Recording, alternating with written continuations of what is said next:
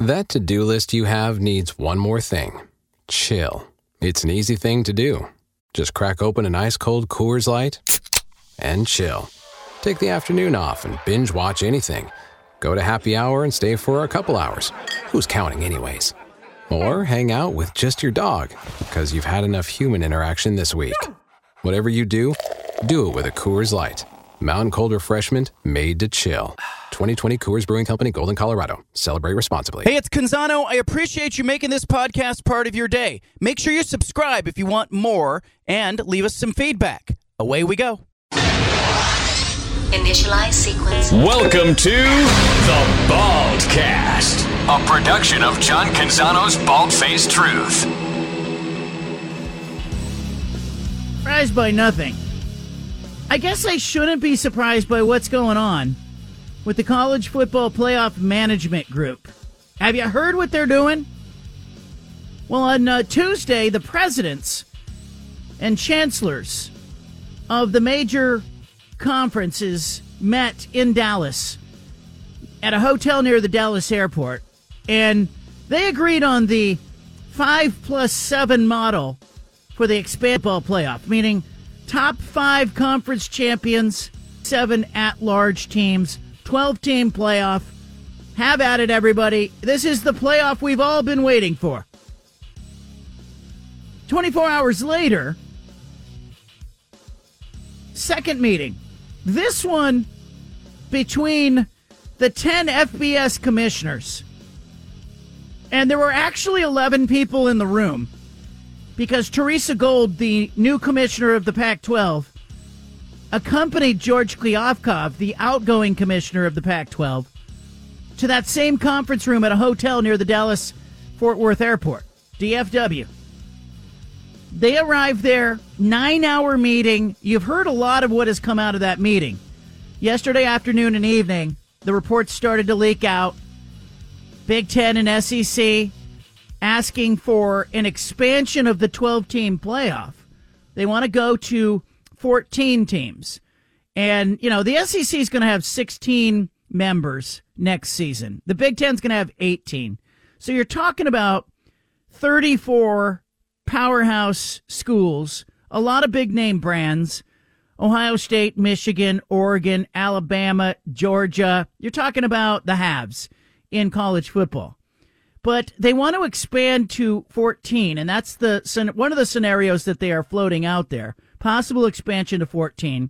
But they want automatic qualifiers for the 4 power conferences, and that multiple automatic qualifiers, not just the conference champion. They want the second-place team, third-place team, fourth-place team in the Big Ten and the SEC to be automatically in the playoff. Multiple teams in the ACC and the Big 12 as well. The group of 5, which Oregon State and Washington State would theoretically become part of, was left in several of the proposed models with a single automatic qualifying spot. The rest would have to be at-large, if there's any at-large at all that's left over, once the big boys take the automatic berths. Now, I asked Washington State President Kirk Schultz this morning, where is this going to end up? And he told me that he has a call later today. They'll have a better sense of where things will be headed. But he said at the end of the day, quote, the primary appeal of a very large conference is multiple access points to the playoff. Well, coincidentally, the primary appeal of the small conferences is access to the playoff at all. And the Pac-2 would like to have some clear access to the CFP. So would the Mountain West Conference. So would the Mike Oresco's conference, the American. You know, everybody wants access to the playoff, but the Big Ten and the SEC, 34 combined teams next season, including Oregon, Washington, USC, UCLA, Texas, and Oklahoma. Those are newcomers. Those conferences are trying to broker guarantees of increased access in the playoff. They do not appear interested in leaving their fate in the hands of a selection committee. Because if you looked at it in most years, you'd have the SEC and the Big Ten combining to get about 7 berths anyway. Like, you know, if you just let this play out with the committee, as I think they should, you would have multiple teams in the SEC, multiple teams from the Big Ten that could theoretically make a 12 or a 14-team playoff field. But here's where I'm having a problem with this. Like, I get it. I get why the SEC and the Big Ten want more teams in. They think they have better teams, and it means more money.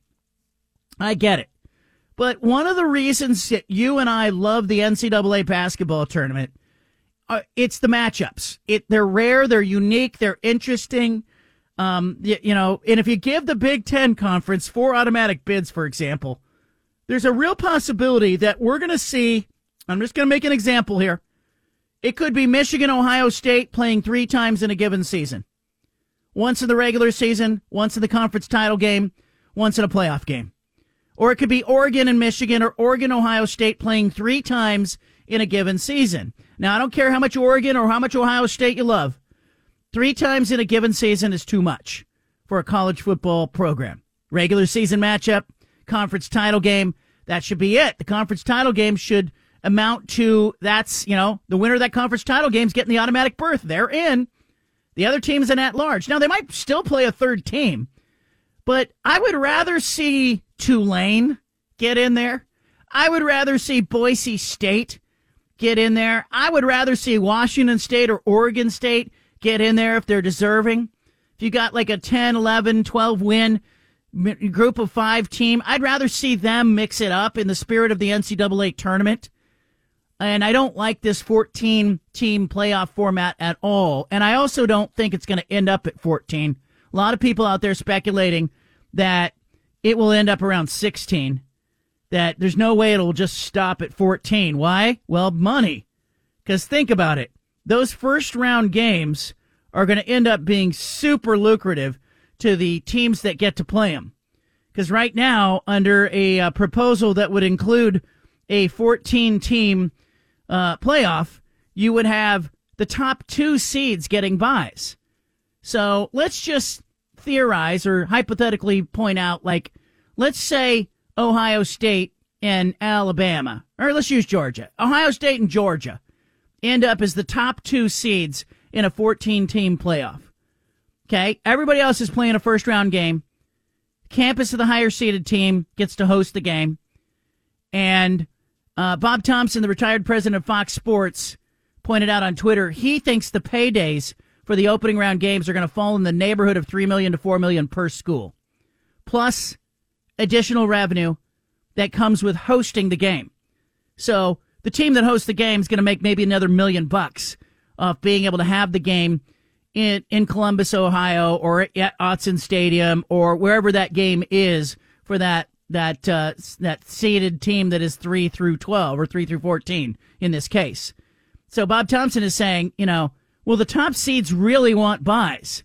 Or will they be like, hey, wait a minute, why are we penalized for getting a bye? Like, why are we getting a bye, but also ending up not being able to host the game, not being able to generate that extra revenue?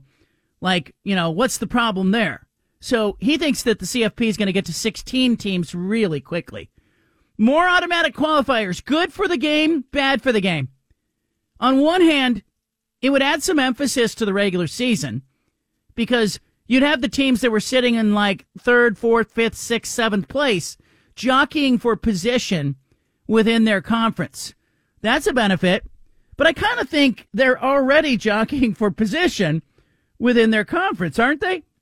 Like, are they really going to just try a little harder? Is it going to add a little more drama if the teams that are sitting in, that position of, 3, 4, 5, 6, is it going to make them play a little harder? I don't know, but I'll buy it as a benefit because some people are selling it as a benefit.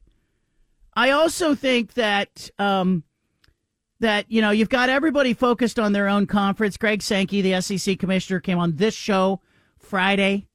He said he supports an expansion of the NCAA tournament field. Stephen remembers getting all upset when Sankey was saying, well, here's why I support the expansion of the tournament field. And by and large, it was, hey, how about, some teams in the SEC that don't get into the tournament? He thinks they're better than maybe some of those teams from the Southland Conference or the Big Sky Conference and other places that get automatic bids. He's just looking for more money in an expanded field. wants his teams involved. I get it. It's his job as the commissioner of the SEC to be that guy. That's Greg Sankey's job. Tony Petitti in the Big Ten, it's his job to do what's best for the Big Ten. Brett Yormark at the Big 12, it's his job. You know, it's now Teresa Gould of the Pac-12's job to do what's best for her conference. But can I ask a question? I'm like raising my hand amid all the noise. And the question I have is, excuse me, is anybody doing what's best for the game? I know everybody's doing what's best for themselves, but is there anybody who's doing what's best for college football here? There's a real absence of leadership on top of the college football structure. Everybody's looking out for themselves. Nobody's looking out for the road. In the last 10 years, 4-team playoff, only 3 of the 40 participants were located in the Pacific time zone. Does anybody else see a problem with that? We felt left out. And it's not like we didn't have teams that, could be part of it. We were just left out and forgotten. And I'm kind of wondering what they're forgetting now. 503-417-7575. Stephen, as I float 14 teams, you on board with that? Not on board with that? Automatic qualifiers? How many? I mean, I'm not really on board even for the 12. Like, I'm okay with it, but I'm not on board fully yet. I need to see how it works out because there's not 12 teams that deserve to really get a chance at the national title. Like 4 maybe not be enough but in most seasons I feel like 4 is enough, and we really kind of know like it's 1 or 2 teams that are going to win the national title. This past year was one of the outliers where all 4 teams really had a chance. But you talk about going up to 14, going up to 16. When's it going to stop? And if we're talking about teams, money. That's the big key right there. And you talk about teams, 6th and 7th in their conference, competing for that automatic qualifying spot. Well, you want to know who is 7th in the SEC? Texas A&M. You know who I don't want to see competing for a national title? Texas A&M. Yeah. Like, they're not good. And so, for me, like, the more we expand it, the less emphasis on the regular season. And I think that's where we get so much fun out of college football, and it differentiates itself from the NFL. And I do think that if it continues to expand in the playoff and keep adding more and more teams, it's going to be just the professional, a minor league professional NFL league, and the regular season is not going to matter as much. And that's my problem, is that if you match the on-field stuff between college and the NFL crushes it by a mile. It's not even close. But it's about the atmosphere. It's about the regular season. It's about the rivalry. Right. And so for me, I just don't want to add more teams to the playoff. You're thinking like a fan, though, and you're right. Like there's not 16 teams in most years that you could argue should be in the playoff and legitimately have a chance to win. But you're talking logically, and I think what they're doing in that room is all of the commissioners are just going, how do I get the maximum number of my teams in this thing? Why? Because those games are going to be worth $3 or $4 million each to each school participating. Plus, there's going to be home games in there. So, like, if you are the SEC commissioner, Greg Sankey, you want 4 automatic bids, and you want to be able to budget every year for 4 automatic bids, because in a year where you're really good, maybe you can justify an at-large berth, an extra one, you get a 5th team in a year where you're bad, maybe you're still going to get 4. But their thinking is not rooted in, like, trying to determine a national champion. Their thinking is rooted in how much money can we take, and can we take a bigger slice of the tournament pie or the playoff pie than others. And the Big Ten and the SEC, they are, I think they're up to no good here. And I asked somebody who was in the room, I said, how does this work? How do they reach a consensus? And one of the conference commissioners who was in the room told me, you have to battle it out in the room. It's basically, you got to develop clout. You got to try to persuade others. Multiple AQs, automatic qualifiers, were put on the table. This conference commissioner that I spoke with said that he opposes the concept. And, and I think there's going to be of the 10 FBS commissioners in that room, there's going to be 2 that are going, hey, the SEC and the Big Ten should get 4 teams each. And there's going to be some opposition. And I hope to high heck that they don't come out of that room with a 14 or 16 team playoff that still has the group of 5 getting 1 automatic qualifier. I don't want to see that. They're going to try to turn this thing into the BCS, turn this thing into the 4-team playoff. I don't like it one bit. Your teams should justify their existence in the playoff on the field. I'm okay with a committee going, hey, you know what? The SEC has a great field this year. Let's put 5 teams in. I'm okay if that happens. But I don't want some system that says, no matter what, the Big Ten and the SEC are getting 4 each. To me, that is rife with problems. 503-417-7575 is the number. Go ahead. Don't you think that's going to happen anyways, though? Like, you're telling me that the committee, whoever this committee is going to be voting on it, isn't going to see the dollar sign and say, yeah, we would rather have LSU in this thing than, a team like Arizona or whoever deserves it in that situation. Like, I feel like, yeah, they may not get the quote-unquote automatic qualifying bids, but since it's all about the money, they're going to get who they want in that bracket, in that tournament. They're going to try. And I think this year, the SEC and the Big Ten probably would have got 7 in together, but not 8. And I'm really interested to see how this shakes out. And keep in mind, there's 10 FBS commissioners in that room, and there's only 4 of them that are Power 4 conference commissioners. So you have the ACC, the Big 12, the Big 10, and the SEC commissioners in there. You got the Pac-12 in there.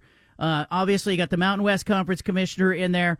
You've got, the American Conference Commissioner in there. So you have some dissenting voices in the room. I just hope to high heck that somebody's advocating on behalf of fans in the game. Like, nobody's thinking about the game.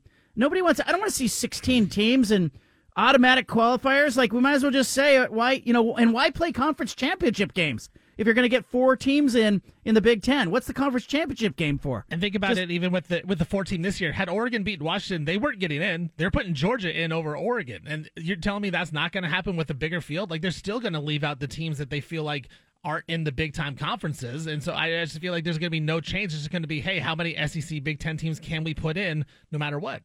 Let's go to the phone lines. Mark in Portland, lead us off. Mark, what do you make of it? Well, I don't know why you guys are so surprised, because I go back to the BCS at the beginning. Look at the Big Ten and the SEC. They play 4 or 5 games against each other on New Year's Day every single year, and a lot of times the Pac-12, their second place team ends up in the Alamo Hole or the Alamo Bowl. I mean, it's power and control and greed, and they got the media, I believe, working with them. You guys would know more about that, but ESPN is in cahoots with the SEC and the Big Ten. So this is a power play, John. They want 4 of their teams in each conference in the playoff, and it does damage. I love the playoffs.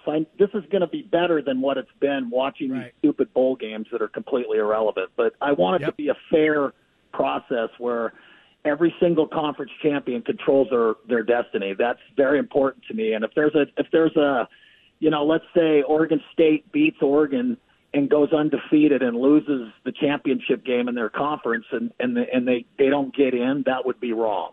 If they only lost 1 game, they should go. I can't believe I'm advocating for a committee, but there's got to be a fair process if we're going to have 14 teams. They should be ranked teams, and there shouldn't be 4 teams from any conference, in my opinion. 3 is the max. Really. And I agree with you. And I think obviously it's rooted in money. Each of these conferences wants as big a piece of that pie because it's going to be guaranteed money with TV money. Plus, again, the first round games will be home games for the higher seeded team. So you're talking about, $3 or $4 or $5 million per school. When you get into this thing, it would mean a lot for Oregon to get in. It would mean a lot for Oregon State to get in. Can you imagine Oregon State in the playoff?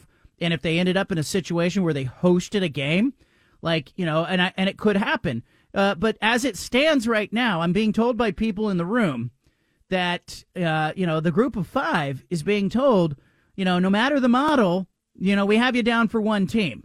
And to me, it feels like such a token. And it's so disrespectful because there are some years, and we know these years, where we've been able to look back and go, gosh, Boise State was every bit as good as, Oklahoma. Boy, let me see Boise State in a Sugar Bowl. Let me see, like I would love to see a really good group of 5 team in that playoff before I'd love to see the 4th place team from the Big Ten or the SEC in that playoff. Let's go to Tony in Oregon City. Tony, what's on your mind? Hey, John. So I have 2 things. First off, I would rather have the lowest seed SEC or Big Ten school host a school that is much better than they are and have that school beat the living crap out of them in their home, and that would show much for their resume. And secondly, there's nothing wrong with football doing the same thing that basketball does with 64 teams. Thanks. Yeah, I don't want to see 64 football teams, so let's draw the line somewhere. I'm even okay. Like, I'm okay if you say, look, there's a lot of money in this if it's a 12-team playoff. There's a lot more money if it's a 14-team playoff. And gosh, there's even more money if there's a 16-team playoff. This would be really good for college football to have the 4 or 5 top conference champions get automatic bids. Top 5 ranked conference champions get in. So it's your Power 4, plus it's your group of 5 top-ranked team, conference champion in this tournament. Great. But guess what? That's 5. The other 11 teams, all at large. And so in a year like last year, you're getting Oregon State, you're getting Arizona, you're getting some new teams in there. What I don't want to see is the Big Ten and the SEC put on a bib and start eating like their boss hog on an episode of, Dukes of Hazzard. I don't want to see that. I don't want to see anybody licking their fingers. I don't want to see barbecue sauce all over Greg Sankey's face. I just think it needs to be, hey, look, if the SEC is the best conference and they have 4 teams that justify inclusion, put them in. The committee will put them in. Have some faith in that. But, I have heard from at least 2 of the 10 commissioners that were in that room who say that they oppose the concept. And I say, how does this vote work? If the Power 4 want all the bids for themselves, can they just do it in a vote? And this source that was in the room says they have to battle it out. There's a lot of developing clout. There's a lot of people trying to persuade people. This is like a reality television show. Hell, they're missing out on opportunities. They should be miking up all the commissioners and put them in a house over a weekend and have them, do it like Big Brother or Greed. They should call the show Greed and make it a reality television show. We got a great show for you today. Kelly Graves, Oregon women's basketball coach, will be on the program. We'll talk to him about how tough it is. He's been to a Final Four. He's got some job security, obviously. How tough is it to have a season where you're struggling? And what is wrong with Oregon women's basketball? Kelly Graves in the 5 o'clock hour. Allan Benavides will be joining us, general manager of the Eugene Emeralds minor league baseball team. They've got a problem. Major League Baseball closing in on minor league baseball, making demands. He's trying to save minor league baseball in Eugene. We'll talk about it at 4 o'clock. Up next, though, Punch It Audio. Got a lot to talk about. I guess I'm not surprised that the SEC and the Big Ten are plotting. It just blows my mind sometimes that, in the NFL, part of what makes the NFL special, what makes it great, what makes every season exciting, is the idea that the small market teams like Kansas City can compete with the big market teams like the New York Giants, San Francisco 49ers. There's revenue sharing. There's a system that is designed to create parity.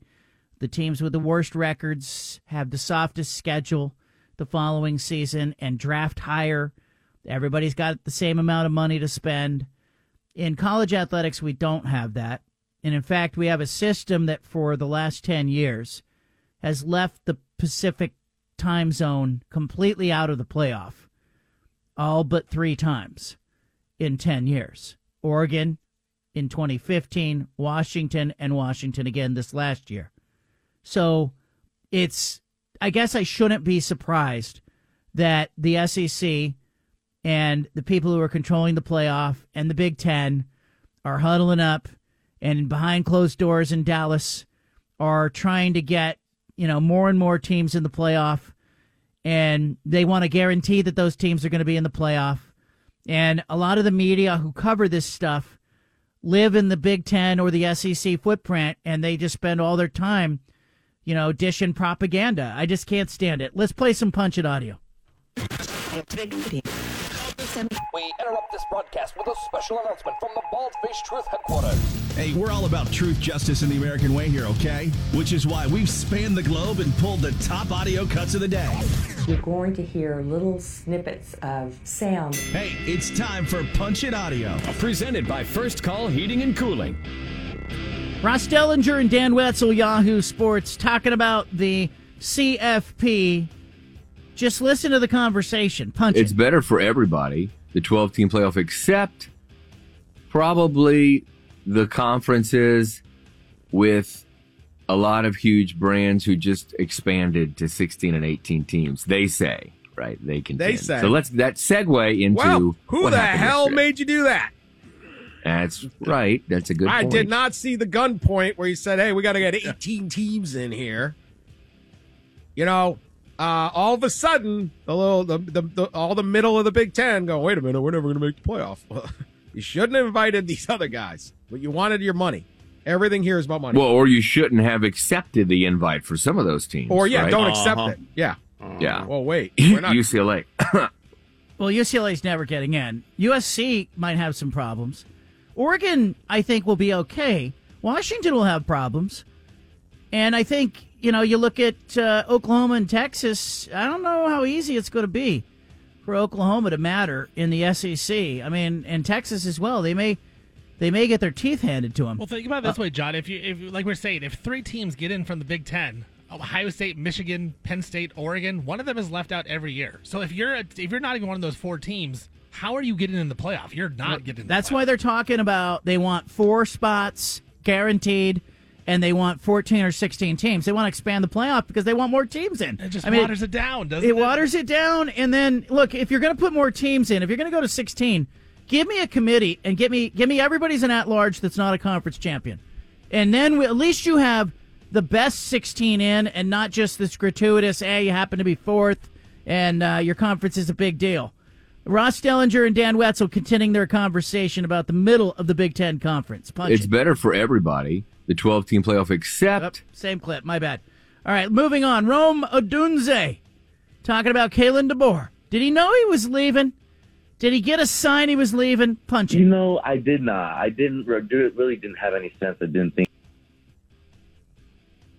I did not. I didn't. Really didn't have any sense. I didn't think. Or get any inclination from any of the coaches that that was what was going to go down, and it kind of took me out of left field, or just like everybody else. But I will say, when you had the success that the team had, back-to-back years, got to the national championship game, it is a little bit expected that other programs are going to be like, hey, how are they doing that? Okay, let's go get this guy. Let's go get this guy. And with the transfer portal, with the coaching carousel, that's college football. And, if you're a fan of college football, I think you're going to have to adapt to some of that craziness that happens every single year. Because, it's almost every single year now where something crazy is happening, and this coach you'd never expect to leave is leaving, and he is here now, and this player's transferring. It's like, it's part of the story now and part of the drama of it all. Look, Odunze's a great player, and he's doing what's best for himself. He's, in the NFL draft, he's projected as a high pick, could be a really high first-round pick. But he's pointing something out that we're all seeing, and we're all looking at players, and we're going, players are jumping around, coaches are jumping around. This is insane. It's madness. But I think inside that ecosystem, they've all sort of accepted that that's kind of how it is, and it's a mutually beneficial exchange. I'm okay with that to a certain extent. I don't think it's great for the game, but at least it's fair for players. It's fair for coaches. I did not like a system where players were not allowed to leave a school without giving up eligibility. And, I wish more coaches would stay put. I wish there were more loyalty in college athletics. I wish the buyouts were more prohibitive. But the agents and the coaches have seized control of that process. EA Sports offering $600 and a free copy of the game to players who appear in their video game, NCAA Football 25. J.D. Pickle talking about it on 3 Sports. Punch it. EA Sports is providing an opt-in program for the players that want to be in the game. Now, here's the deal. They're not just saying, hey, you want to be in the game? Great, we'll give you a free copy. You get a free copy of the game. You get to be in the game. You get $600. That's a great deal if you ask me.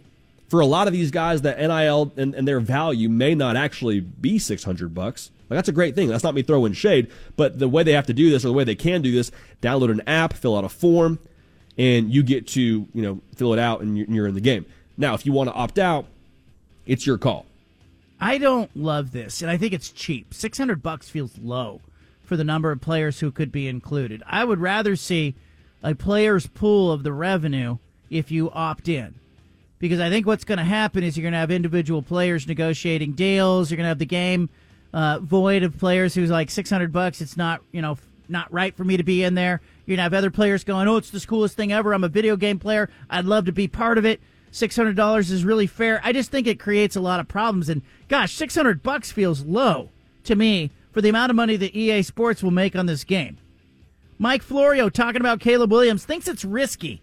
USC's quarterback going to represent himself as an agent. We saw Lamar Jackson do this, but Caleb Williams in a different position. I said it yesterday. You're going to see agents throwing shade at Caleb Williams, trying to undermine him in the run-up to the draft because he's not represented. And I think agents have to be afraid of the precedent that this might start. Here's Mike Florio. Punch it. We have said this in the past about Lamar Jackson, who's never had an agent. Think back to 2018. Think about all that crap that was being said. Bill Polian, he should play receiver. And when somebody says something misguided like that, the agent gets in touch with that person. And the agent's job at that point is to try to get the person to come around to a different way of thinking and maybe go back and soften the criticism or see it a different way.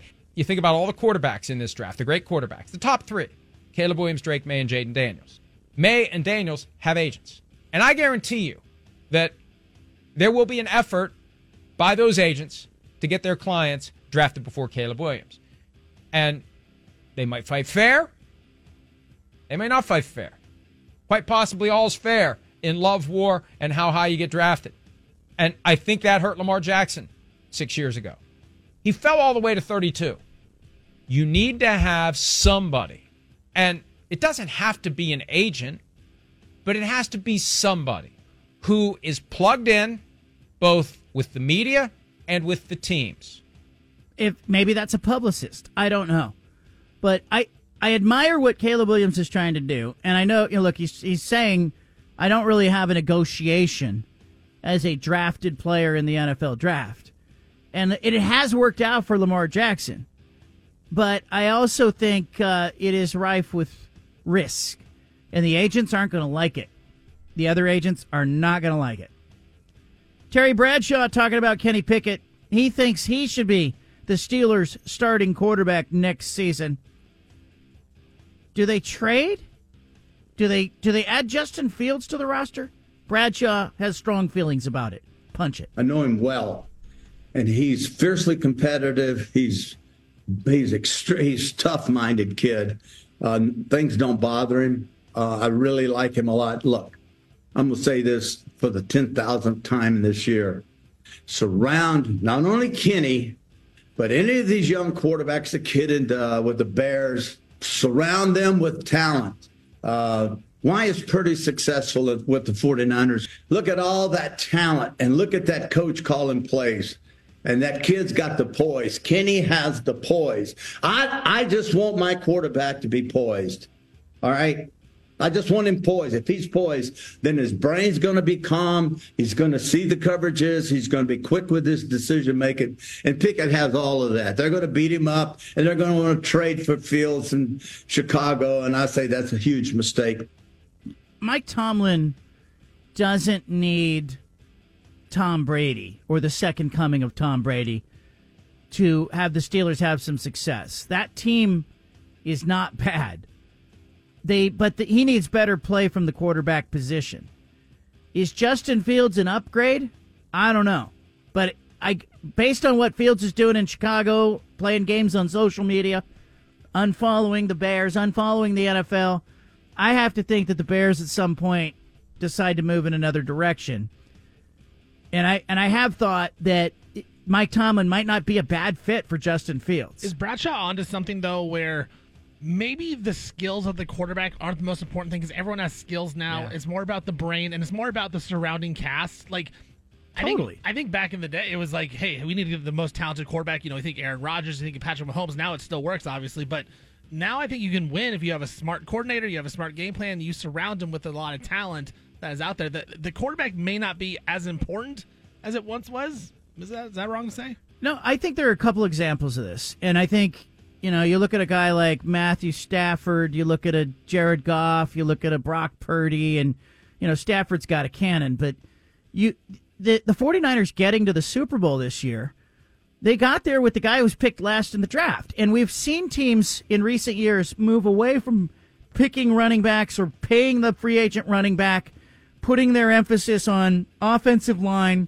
other skill positions, defensive backs, and a serviceable quarterback, and having some success. And the Niners have been able to do that. And I think it kind of makes you think, if you're a GM, yes, if you have Patrick Mahomes, go get him. If you have the number one pick and Caleb Williams is there, go get him. But if you're sitting with a competent quarterback who you think's smart, he's good, why pay that guy $30 million if you don't have to? And, you can allocate your money in other positions, and you can build a team like San Francisco has with George Kittle, Deebo Samuels, a great left tackle in Trent Williams, Brandon Ayuk, Christian McCaffrey, and your quarterback, Brock Purdy's making less than $1 million. That's not a bad formula. And so, yeah, I do think that exists. That idea exists in a way that maybe it didn't before. And I think the Chiefs, too, have made a lot of teams think about, do we need to go out and have a bell cow running back? You don't. You can invest, as the 49ers have, in a left tackle that is, you're among your highest two or three paid players on your roster. You can afford to do that because you can get away with paying Brock Purdy a rookie salary. It's not a bad formula. Dan Le Batard thinks Nick Saban could save College Game Day. I got to hear this. Punch it. I can't believe that he's going to get this ending, that he's going to also be able to save College Game Day, because Fox, they got Urban Meyer. Urban Meyer's the cheap and dirty Saban. There's a quality difference there in what you're talking about on exits and ego. One of the broadcasts is going to have the most credible guy in the world at the center of everything, teaching everybody. Maybe McAfee will bring something out of him. I don't know, though. I mean, I love what Le Batard's suggesting here. I appreciate the enthusiasm he has. But College Game Day had smart people 2-3 years ago. They laid them off. And they chose and moved in a direction that is, less of a smart show with Pat McAfee at the center of it. So now, maybe this signals a course correction. But I just hope that this doesn't. The result here isn't Nick Saban arm wrestling or thumb wrestling Pat McAfee, on camera.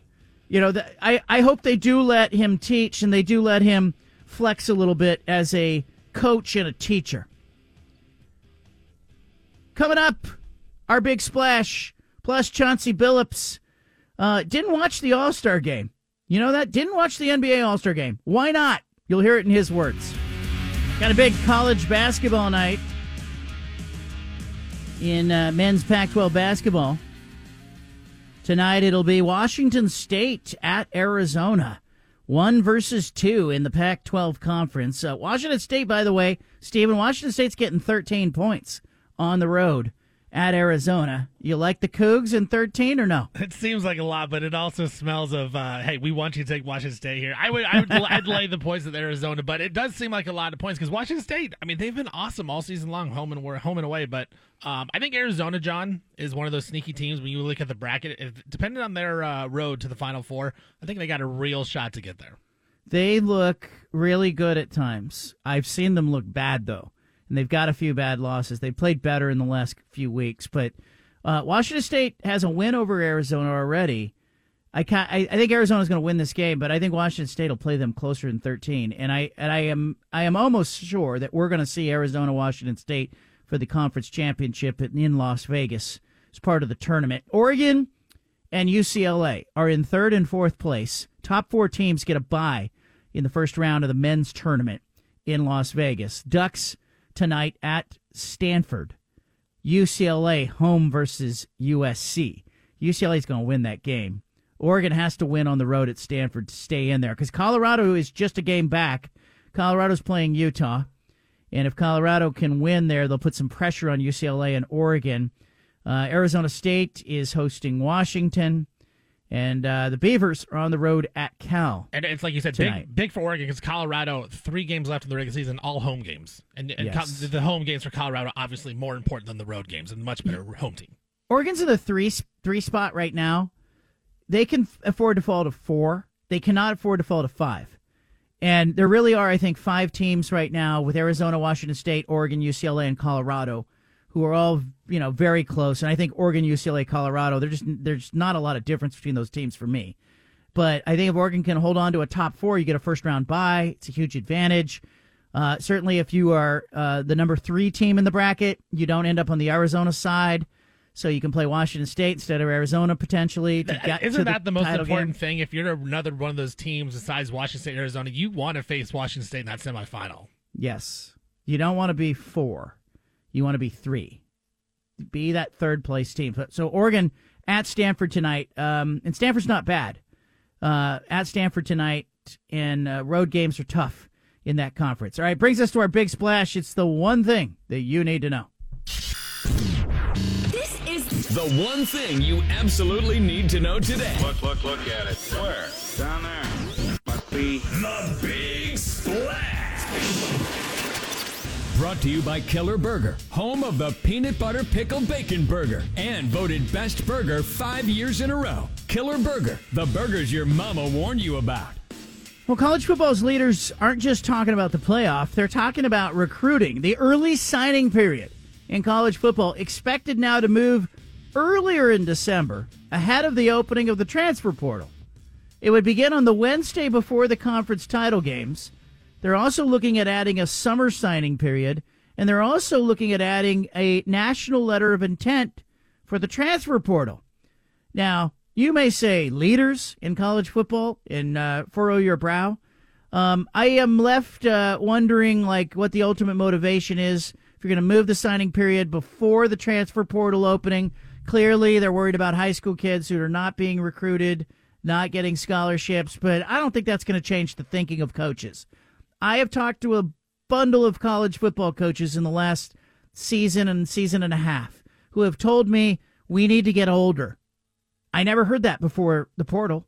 I used to hear we need to get longer, we need to get bigger, we need to get faster, we need to get smarter, we need to get more experienced, but I never heard we need to get older.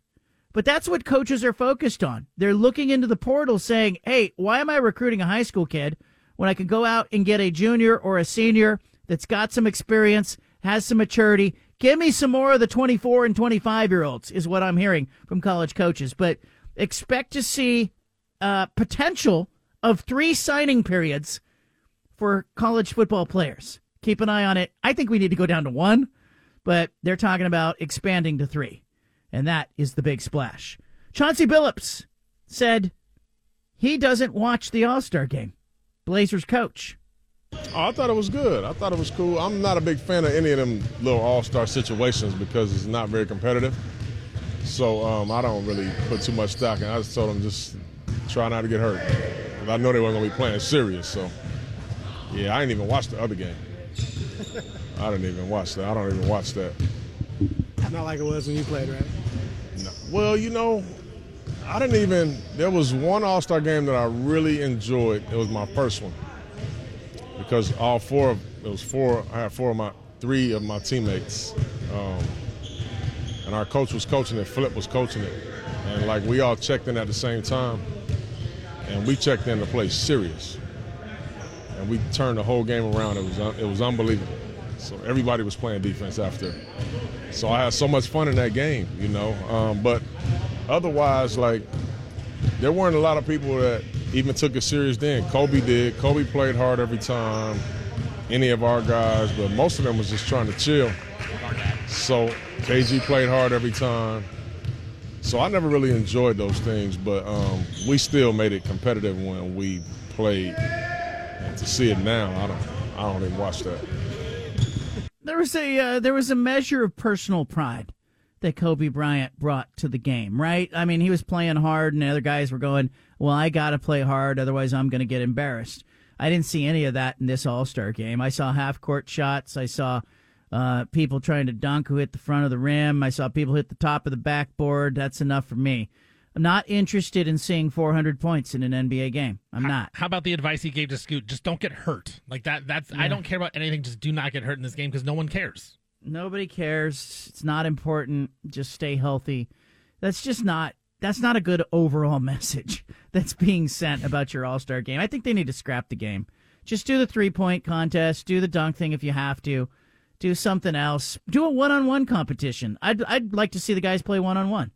Do one-on-one, offer a prize, and there you go. Or somebody had suggested putting a team of G League players out there against the All-Star team, and then say winning team gets $50K per player, losing team gets a coupon for a chalupa. Let's see how hard you play now. All right, leave it here.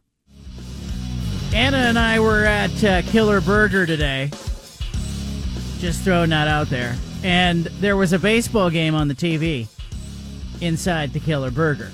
The Dodgers and Padres playing in the first game of the Cactus League.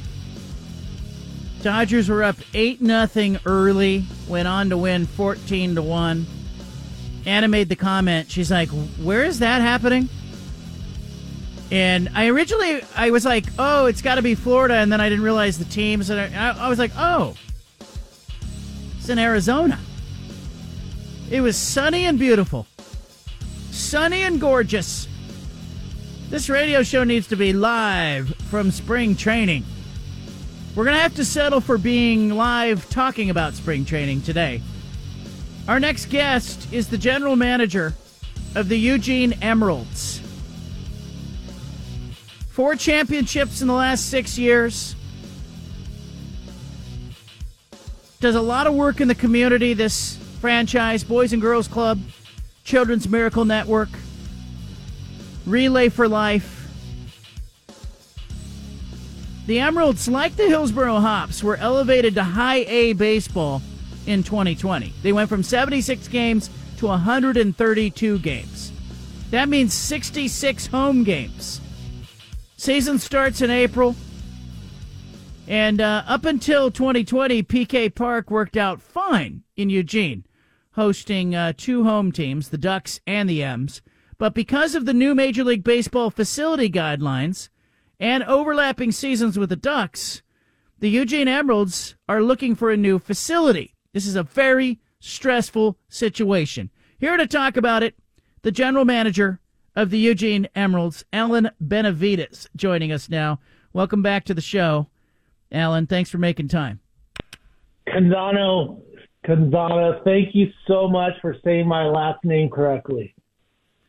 I grew up with a couple of Benavides kids in my high school, and in junior high, because my name is Canzano, I stood not far from Benavides in the PE line, and we had to line up alphabetically. So you're good. Campos, Benavides, I'm good.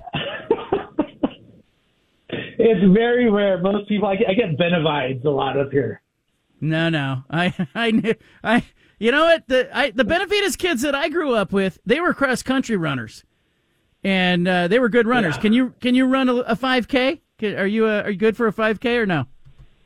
I might live in Eugene, but man, I can't run. I'm a short, fat Nicaraguan. So help us out with this Emerald situation. Did I set the table right? Like it feels stressful right now. Man, it is. I was just looking at myself in the mirror a couple hours ago, and I was like, I can't believe how many white hairs I have, and it's literally because of this. I literally feel. You remember Obama when he went in the office and when he got out, all that gray hair? That's what I feel like.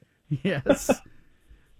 So baseball's requirements. We had Cale Wambacher of the Hops on. He's in the similar predicament where they're trying to expand and build their facility, get it up to code, so to speak, for baseball's requirements. And are you having to start all the way over? Is that right? You need a brand new stadium, or what's the state of the union? Yeah, brother. Like, we've been working at this for over 3 years, looking at 30 different sites. PK, while beautiful, only has one locker room. We're literally in construction trailers for a third of the season. At the end of the season, we're in tents, like these FEMA-like tents where professional baseball players are housed. It's a terrible situation for us. It's a terrible situation for the Ducks. When we got into this agreement 15 years ago, never dreamt that we would be elevated to high A. But here we are, with this great opportunity for the community to get a new facility that can host not only the M's, but, let's do some high school baseball. Let's do some boxing and MMA and other stuff, right? We just haven't been able to do that stuff at our current facility. When I go to your website, I get directed to saveourms.com, EMS for M's. And so what is the mission and what can people do, and especially people listening on Fox Sports Eugene, what can they do to help save the club? We got to keep our elected officials knowing that they want this to happen, right? We got to email our county commissioners, got to email our House reps, up in the state Senate, our local state senators, our local House of Representatives. That's really important right now. And keeping tabs in contact with our commissioners, because ultimately we want to end up at the fairgrounds, which is, pretty dang close to downtown Eugene that needs a lot of revitalization. So it's a really good opportunity. We've been a dynamic partner for the community here for over 70 years. What's funny? You were saying this earlier. We're a Giants affiliate, but I'm a diehard Dodger fan. So I was really excited to hear you bring up the game today.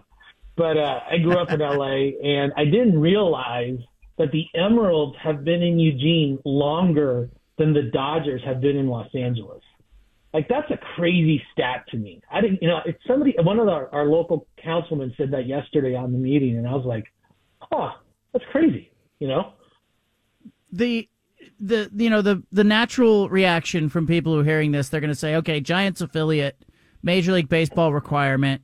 Why don't the Giants pay for this stadium? Why is this on, people in Eugene? Yeah, it's a great question.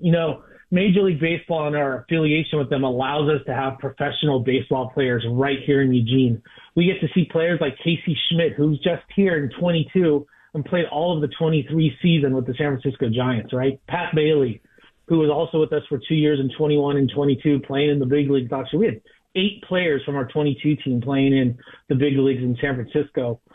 You wouldn't get that if we weren't affiliated with the Giants, and nor could we pay for them. Those signing bonuses, those salaries, their players' union contract, that's all handled by the San Francisco Giants. They take care of all of that, their housing, their meals, their pay, their pension, all that stuff is done through the Major League team, and we could not afford that. But in order to have that, we have a relationship with San Francisco and Major League Baseball. We have to provide approved facilities.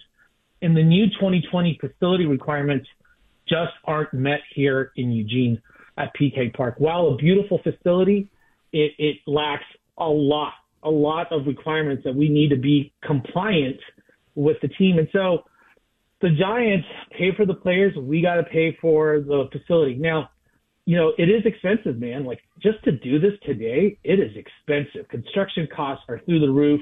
We're not asking for all of it. We're trying to put in as much as we can, and our ownership group's putting in $23.5 million towards the project.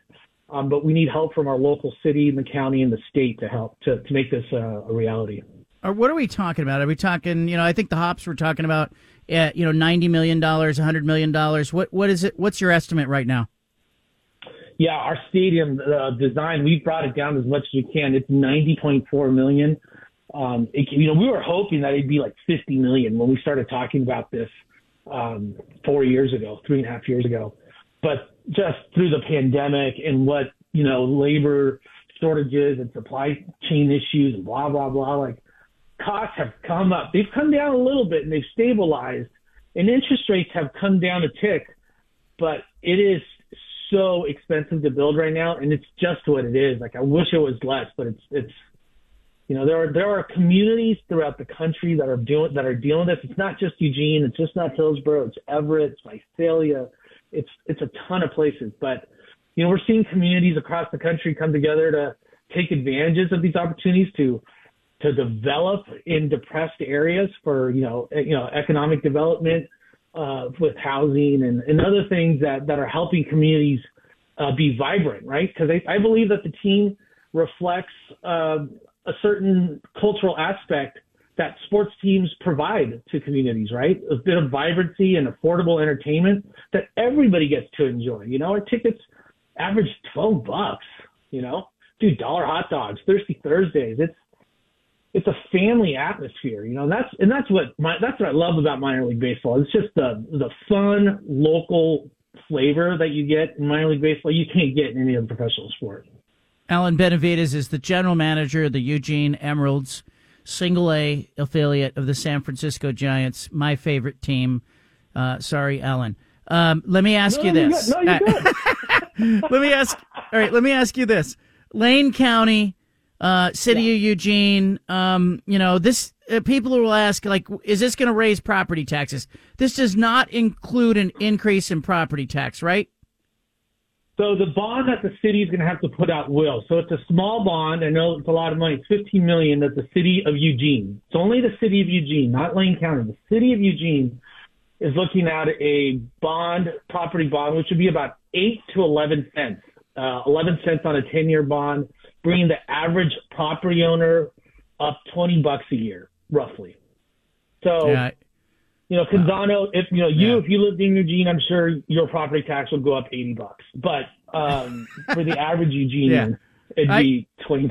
But I think the economic impact of this, I think about the player salaries. Yesterday on the show, we were talking with a tax expert. He was talking about the jock tax, and the players who are going to play for the team are going to generate tax revenue for the city and for the county and for the state that it wouldn't otherwise have. And so you've got taxes that are going to be paid by visiting players, by the home players. You've got a business that is going to generate jobs. You've got, I think that $20, you're going to get a return on that $20. You not only get a return, but we're talking at the new facility operating year round. We're talking about over 300 jobs. We're talking about over probably $4.5 to $5 million in local vendors that we're using and supplies to make the team run. Over 15,000 hotel rooms. It's an economic driver in our community for sure. But at the end of the day, too, it's just this historic generational venue and team and experience that Oregonians have experienced since 1955. And we want to ensure that continues through 2055, so. The site you have located, is it the fairgrounds? Is that right? The Lane Events Center at the fairgrounds? Yeah, it's at the fairgrounds. It's about a mile away it's about a mile west of downtown Eugene. And the fairgrounds are a wonderful location. They're right in the middle of town, surrounded by a beautiful neighborhood. The Emeralds historically were playing in Civic Stadium in South Eugene in another neighborhood. That neighborhood was really upset when we left. And we would love to get back in the community, into a neighborhood where this team belongs. And so we're excited about that opportunity to be at a fairgrounds and hopefully be the catalyst for modernizing our aging fairgrounds. Do you anticipate pushback from the people who say, hey, this is going to change the fairgrounds, or does this become sort of an asset to the fairgrounds? So you mentioned events that you could hold at the stadium. Yeah, absolutely. I think that there's a lot of angst around what does this mean? Traffic, noise, lights. All these things are things that we can address with LED lights. We can work with the neighborhood on when we can host the games, what time the games need to be over, have an egress and ingress plan with the police department. We can do this. It happened at Massey Knight Arena in downtown in the neighborhood, and it works out beautiful. We can do this with the proper communication. We can really revitalize what is an event center, right? It's designated for events.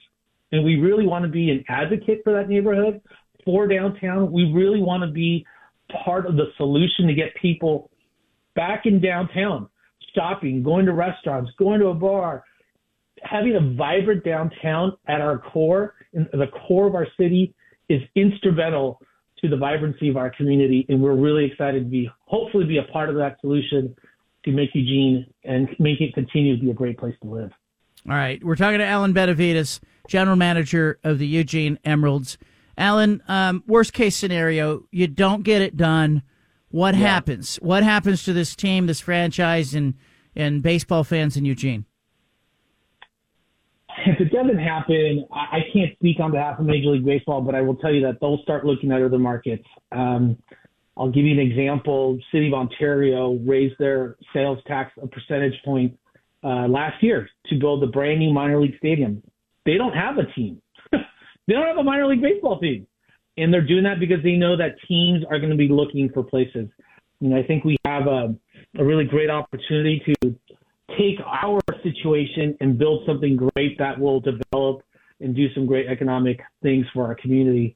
But if we don't do it, Major League Baseball will look for another market, whether that's in the state of Washington, Idaho, California. But I mean, Hillsboro's in a very similar situation as we are. And it'll stop to exist. Professional baseball won't exist here if we can't get this done. And that's just the truth. Yeah, and I know that, there's... And if that means, and really quick, people go, well, what does that mean next year? We'll probably play here this year. I mean, we're going to play here this year. We'll probably play here next year. But beyond that, I don't know, brother. I really don't know. Yeah, and I have to wonder how many cities are going through the same thing, because now it's Hillsboro, it's Eugene. You talk to other GMs in minor league baseball. Is this playing out over and over, 50 times across the country? I would say it's probably, now this is just an educated guess, but I would say it's probably about 10 to 12 teams out of the 120 that are struggling this bad. We're on the extreme edge, no doubt. But I would say other facilities and other communities have figured it out. Knoxville, building a beautiful facility. Wilson, North Carolina, beautiful facility.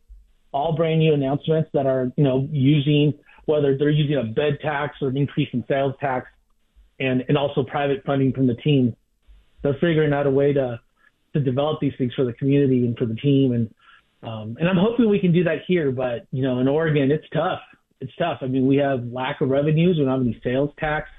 And so, the property tax thing, it is a local Eugene thing. It was a route we weren't hoping we'd have to go, but we're happy that it's only $15 million. I know that's a lot of money, but when you're looking at about 8 or 11 cents per thousand of assessed value and roughly an average of $20, per person, it's $20. But I think what you get for it in this community where we could host an amazing graduation experience for our local high school, possibly host OSAA 4A, 5A, 6A baseball championships, a JUCO baseball tournament. Like, those are all the things that we want to do here, right? And so, and I'll say this last really quick. Like, in our community, we have beautiful facilities, gorgeous facilities. Matthew Knight Arena, Hayward Field, James Sanders, PK Park. All those facilities belong to the University of Oregon. The city itself, we don't have a lot of facilities that are ours that were just built. The Holt Center was one of the last things we built for the community. It was in the early 80s. Recently, we have a new Y that people are just clamoring over.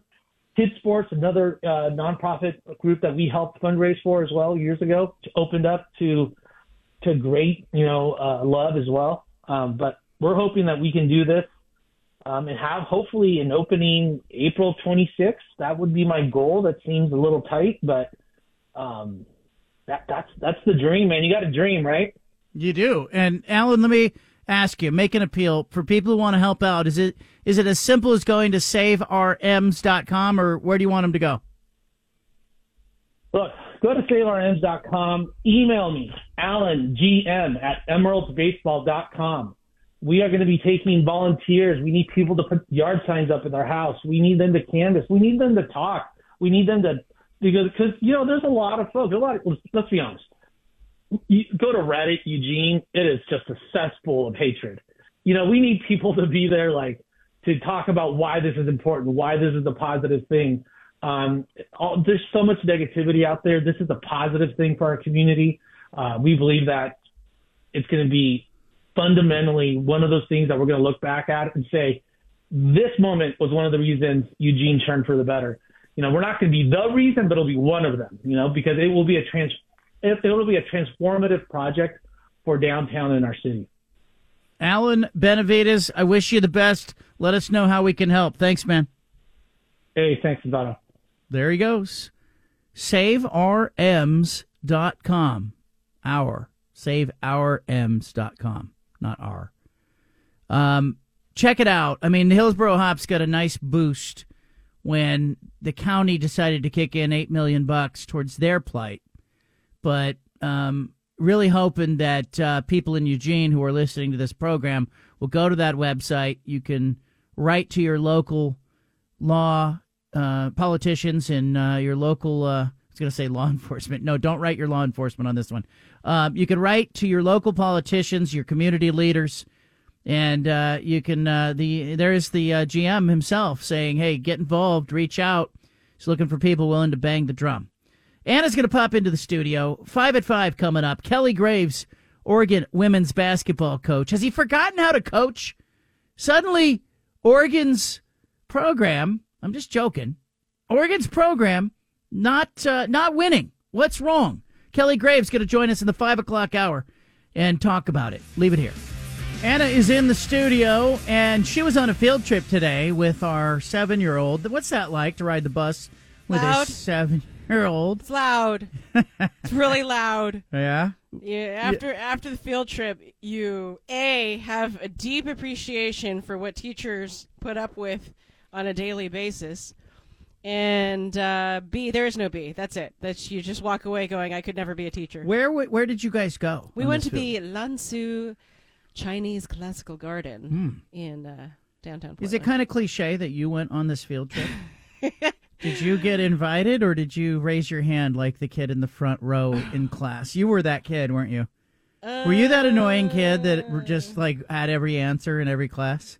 Up until college. Really? Yeah, I was. Yeah. And then in college you forgot everything, or you just... I wasn't the smartest kid. I was never the smartest kid. I was just the hardest working kid. One time, for listeners, we pulled out our transcripts. We pulled out Anna's college transcript, and I started to pull out my transcripts, and I was kind of a transfer portal kid. I had gone to a community college, then a 4-year, then went back to a community college, then back to a 4-year. So I had like a bunch of papers stapled together, and I had like these 2 clean sheets with all her grades on it.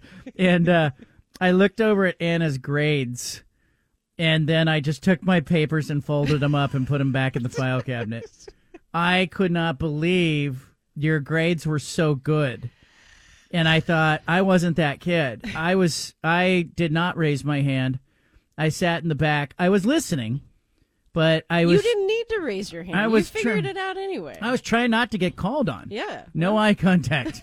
There's never anything more than when the teachers go, well, let me call on, who read the last Shakespeare, last act we were supposed to read in English lit major here. Yeah. Looking around the classroom, I'm looking at the floor. Your shoelaces got real interesting, huh? I'm looking over at the wall. Yeah. Don't call on me. I hope he doesn't know my name. Mm-hmm. So you get to the... Yeah. Is it the Chinese gardens or the Asian gardens, or is it the Japanese gardens? No. It's the Chinese garden. The Japanese garden is a whole different garden.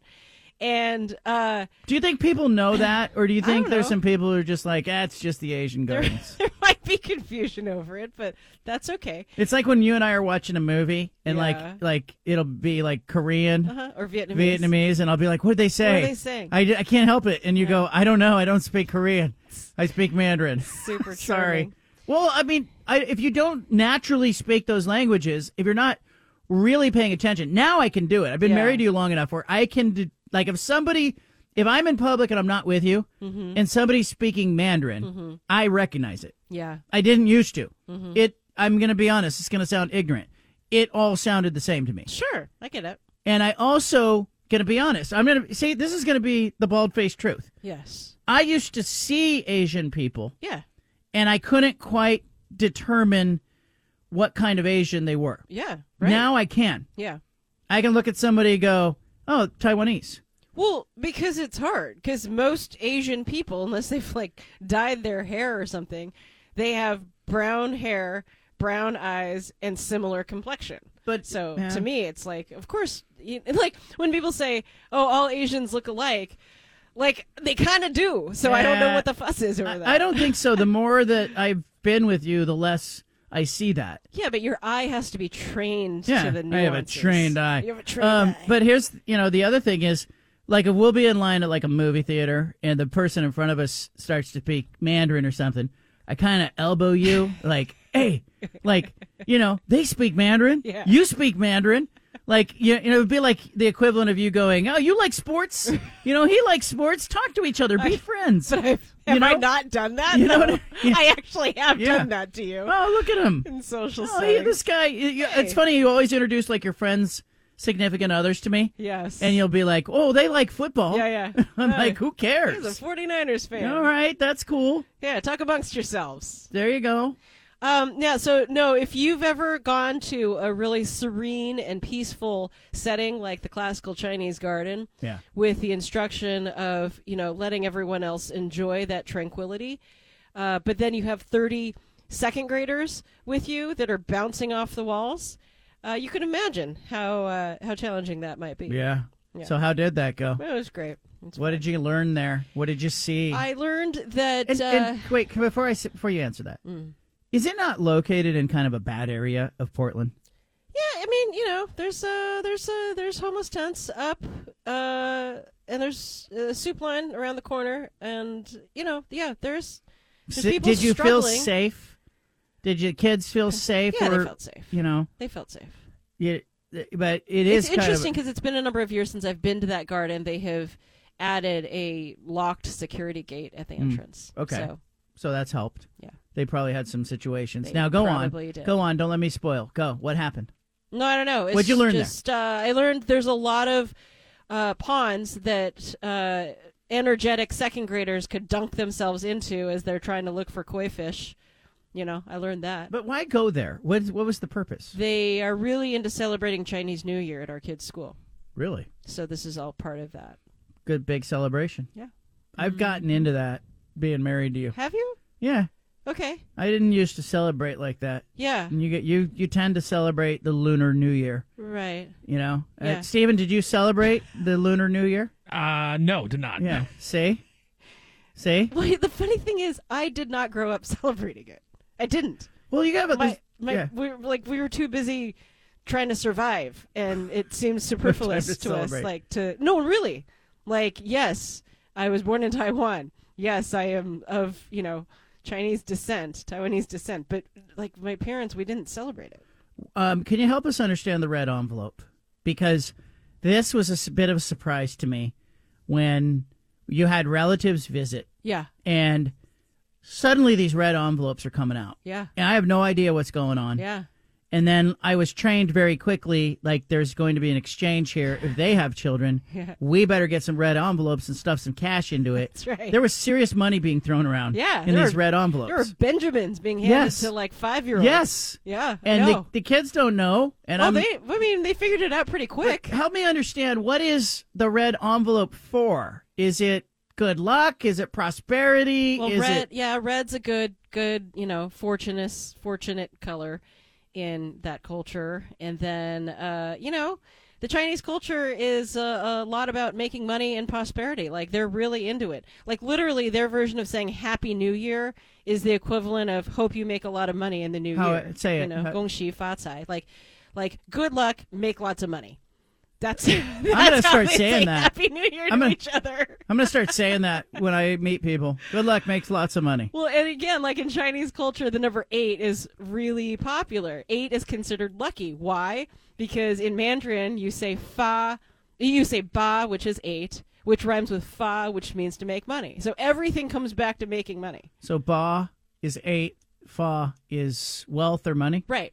Yeah. So you'll notice a lot of, Chinese people will try to have 8s in their license plates and phone numbers and, house numbers and I have noticed that. Sort of thing. I've noticed if you have a realtor, you'll see a realtor who's Asian and their cell phone numbers on the listing and it will be 888, whatever. Yep. What's a bad number? 4. Why? 4.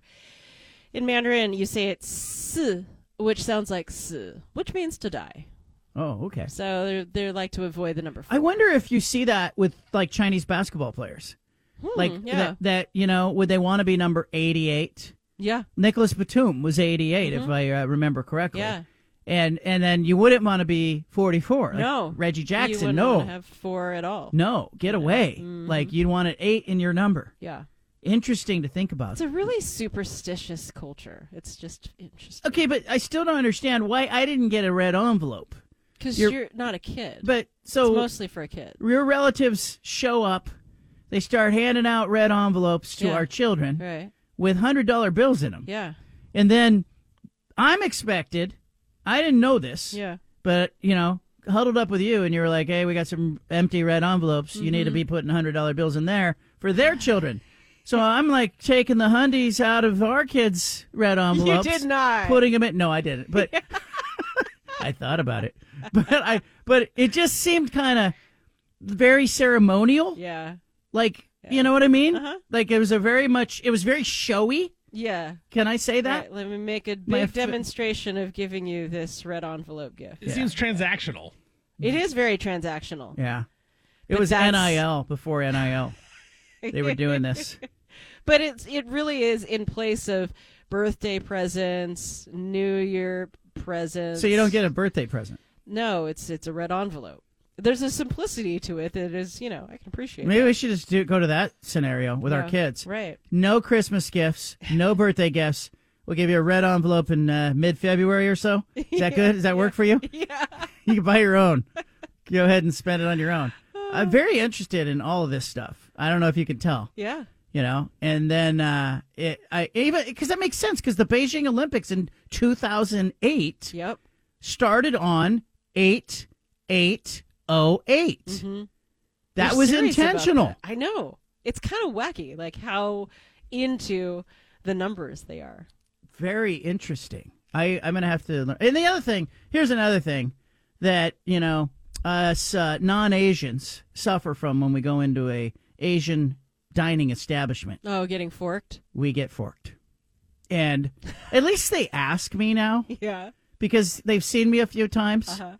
And I have a bit of pride. I'm good with a pair of chopsticks. Yeah. I am. Uh-huh. Like I'm adaptable. You've learned the way. But sometimes I do prefer a fork. Well, yeah, me too. And I will say when they ask me chopsticks or a fork, and they kind of look at you and they're kind of sizing you up. Kind of looking at you like, let's see if this guy can, what's his 40 time? I don't know. They're just kind of looking at me. But I will say both. Yeah. Even if I don't want the chopsticks, I'll say both. I'll never say just give me the fork. My favorite is when we go to an Asian restaurant and they hand you a fork and hand me chopsticks. I know. It's like... I kind of think it's racist. It's I think it's racist. It's How do they know I didn't grow up in Taiwan? Yeah. Yeah. They're just looking at me. It's literally the definition of racism. Yeah, right. They're looking at me and they're going, "Nope, oh, buddy, he needs a fork." Yep. And they're right, but I'm also they're right. I'm just saying, I prefer to have the option in that situation, the polite option to do that. It's better than when we go to a restaurant and they look at you and you're beautiful. As you are today. Look at you, all dressed up today. Stop. For people who don't know, she's in this flowing black long sleeve dress. Hair's all done. Because why? Because she went to the Chinese gardens. So you look like a goddess.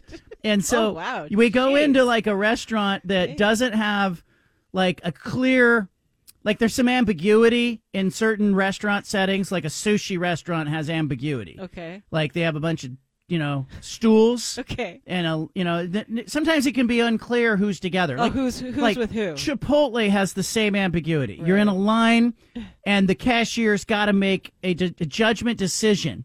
Do these two people belong together? And they kind of eyeball you, they eyeball me, and sometimes they'll go, "Is this together?" And I'll be like, "You're literally telling me that we don't belong together." Now, it could be a race thing. Could be that, like, if you're standing next to an Asian family, they just kind of make a judgment. Yeah, they go go, lump us together. yeah, she's with them. Uh-huh. But other times, I just kind of think they look at me and they go, "No way, oh, stop. no way, this guy." And then but they don't know how charming I am. So that's part of it. All right, leave it here. We're going to talk some sports next. I appreciate everybody who listens to this show via podcast. If you are jogging on the treadmill right now, listening to the podcast, or you're on a drive. Or like Greg Sankey, the SEC commissioner, said the other day, he happens to listen to the podcast while he's, bebopping around. I appreciate that you listen to the podcast. Make sure you subscribe to it. Our production team, Zach, Adriana, Lauren, Robert, all of the engineers and the producers working on the team here. I want to thank you for all your work on it. You turn them around in real time and package them up, and I appreciate those of you who subscribe to it and consume it and share it with friends. You hear something you like on the show, do not be shy about sharing it. I want to pivot a little bit here. We got the 5 at 5 coming up top of the hour. But, I want to pivot a little bit to the NBA. I asked Steven a question the other day off air. I asked him who's going to win the NBA championship. Normally about the All-Star break, you kind of get a clear line between these teams are serious contenders and these teams are not. So, Steven, we're going to play a little game here, and then we're going to add a little bit of chocolate fudge sauce on the top of this game. But I'm going to ask you contender or pretender. All right? That's the name of the game. All right, let's do it. We're starting in the Eastern Conference. Boston Celtics, we're going to start easy. Contender or pretender? Contender, easy contender. They've been the best team all season in the Eastern Conference, and they've been there before. So, easy contender for Boston. Cleveland. Pretender. I'm not ready yet to say. Really? Yeah, I'm not ready to say that Cleveland can get to that next level. 9 out of the last 10. They've been really good, and Donovan Mitchell is a really good player. I'm just I need to see it in the postseason level. I don't trust their coach, Bickerstaff, and I think it could cause some problems in the postseason. Second place in the East. They're a pretender. How about the Milwaukee Bucks? Third place.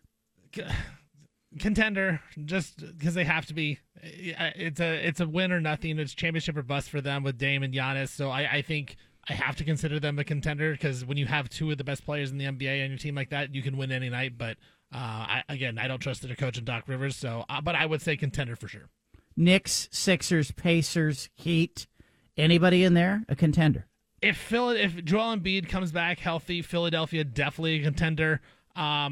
After what Miami did last season, there's no way I can't say they're not a contender. Okay. I trust Eric Spoelstra so much, and I trust that organization. Jimmy Butler is one of the best postseason players in history. So they're just going to flip the switch? They did last year, and it shocked me last season when they did it. So I think those two are. I want to put the Knicks as a contenders, but I'm not going to. They're really close. I think they need one more piece, and they're right there. All right, so right now we have Boston, Milwaukee, kind of, Philadelphia, maybe if with Embiid healthy, Miami if they can flip the switch. Yes. That's the East.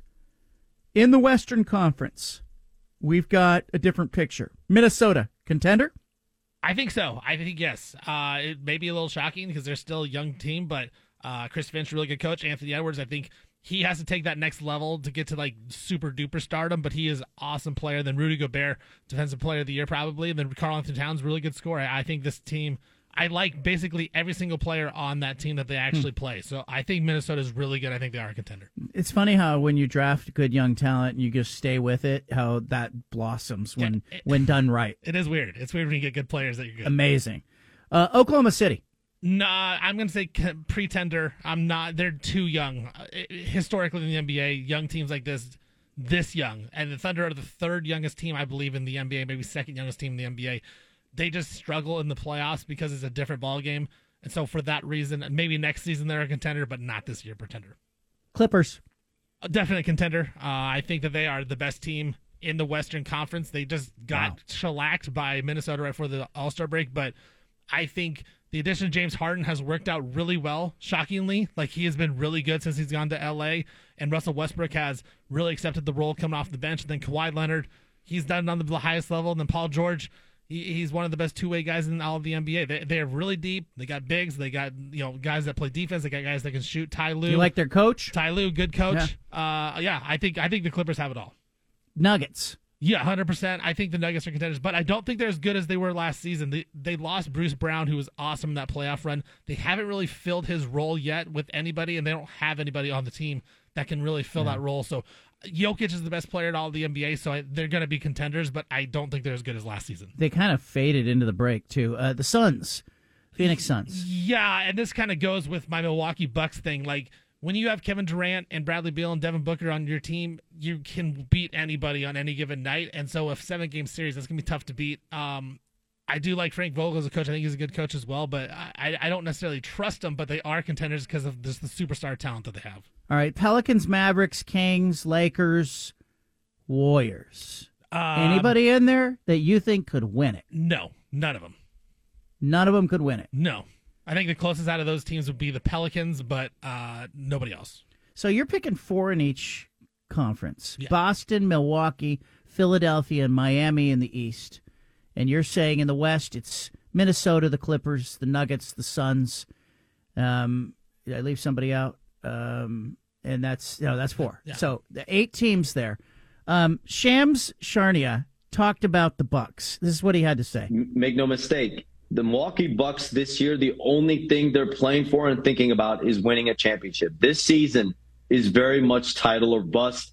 In Milwaukee, does not matter what anyone says. Doesn't matter about excuses, not excuses, whatever. Anytime you have Damian Lillard and Giannis Antetokounmpo, and you fire your coach and you hire Doc Rivers, who's won a championship before, obviously among the top 10 in wins of all time in NBA history, was voted as a top 10 coach of all time.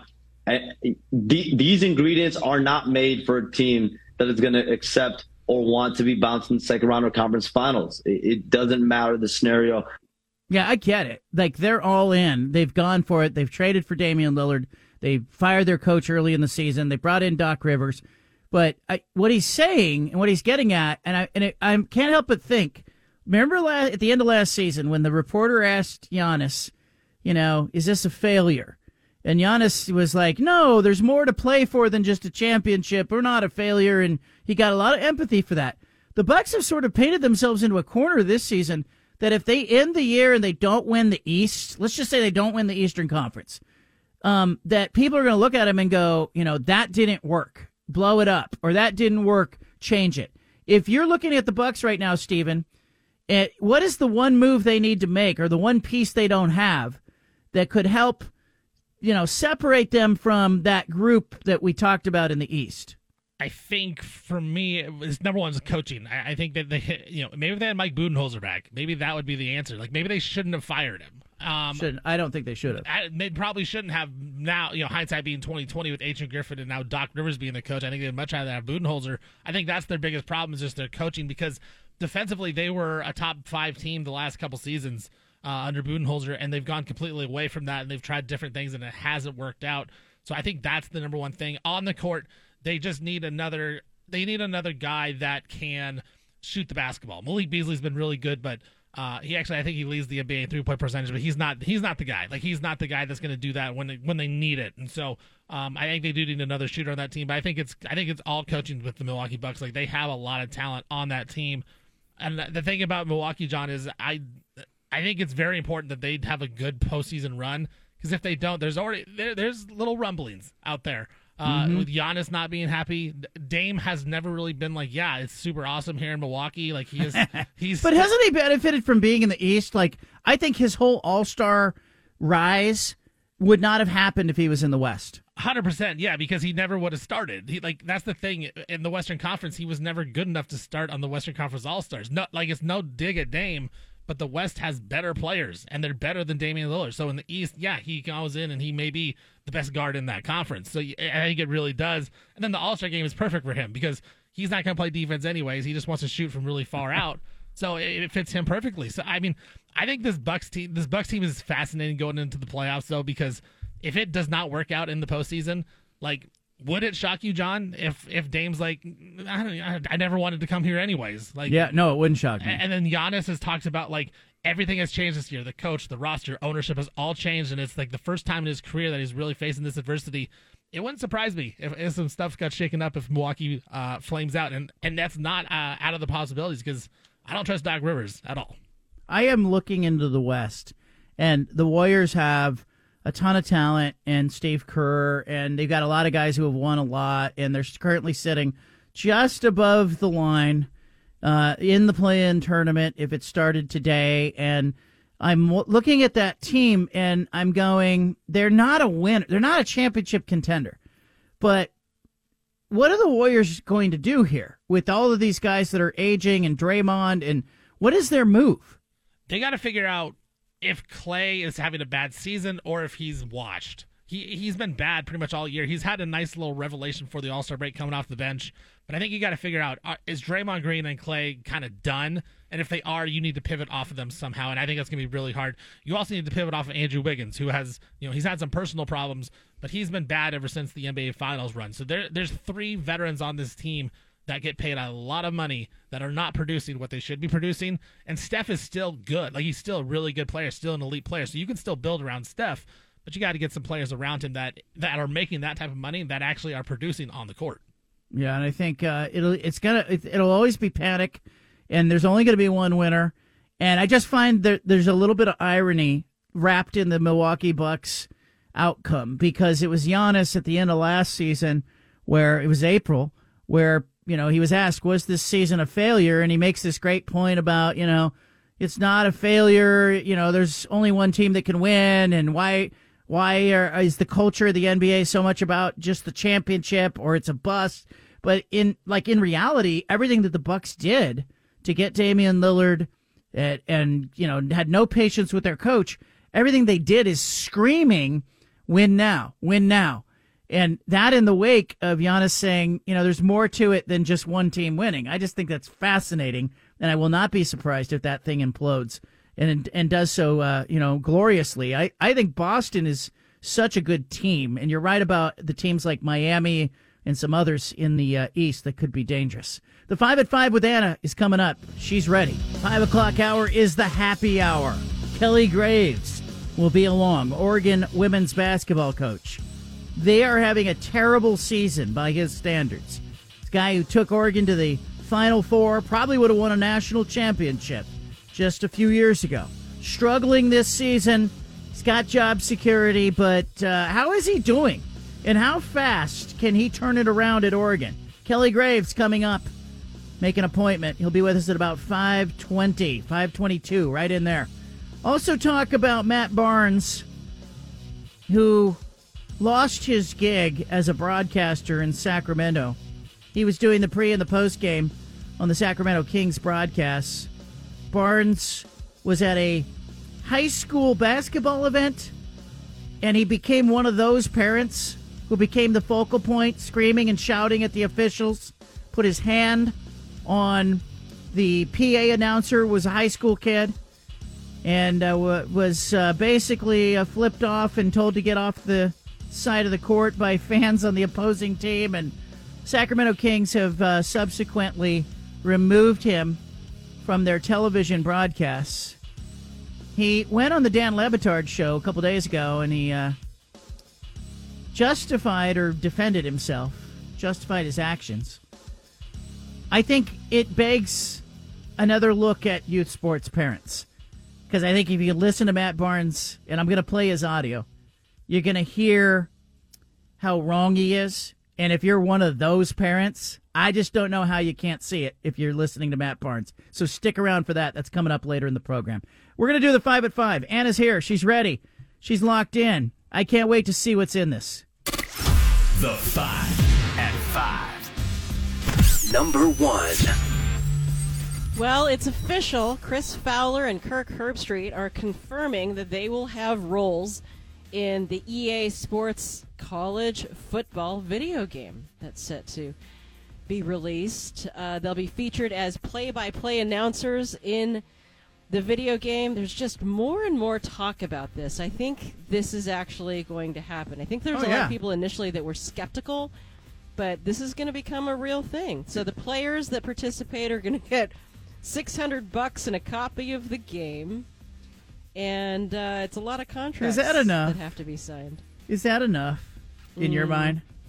I don't, like... When I heard that, I thought cheap. I thought so too, but then it's like, 10,000 players, I think. Yeah, I think the game's going to make millions of dollars. Yeah. And $600 feels a little bit... it's a little light, as Tony Soprano would say. But John, if you're a right guard on Buffalo... Like $600 for being in a video game, like you're not getting that NAL anywhere else. That's fine. Like Caleb Williams going to sign up? Then don't opt in then, Caleb. Yeah, but I'm just saying, like, if I'm playing the game, I want the best players in the game to be on, I want Dylan Gabriel at Oregon to be the quarterback. And so I'm going to guess they paid Kirk Herbstreit and Chris Fowler more than $600. Well, of course. And I'm just wondering, why? Like, are they going to negotiate? They have to, right? Negotiate individual No, deals. $600 to opt in. Yeah, they're saying that's it. That's what they're saying for now. If they don't get enough players, I'm sure there will be some pushback. So back in the day, before it went away, it was around $50,000 to $75,000 for the licenses, right? The schools would get. So if you divide that by like 120, the guys, it comes out to about $600. Well, and the O'Bannon, the disposition of that case gave $1,000 to each of the litigants who were seeking, money in that case. But I'm having a hard time spitting that out. I just having a hard time with $600. Yeah. Just doesn't seem like very much.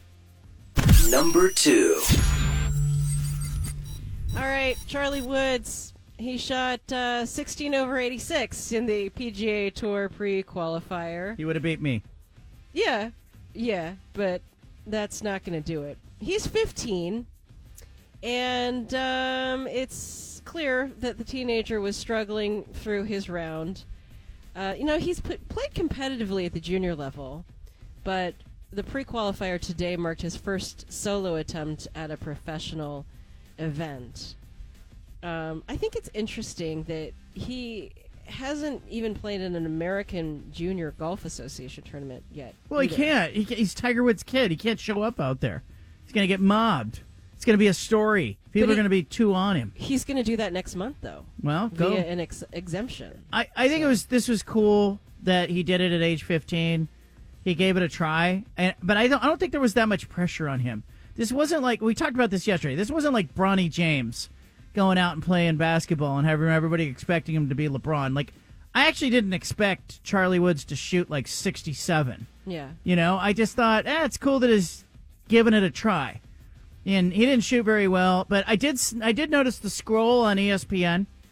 They said Charlie Woods fails to qualify. Okay. And I thought that was a little harsh for a 15-year-old.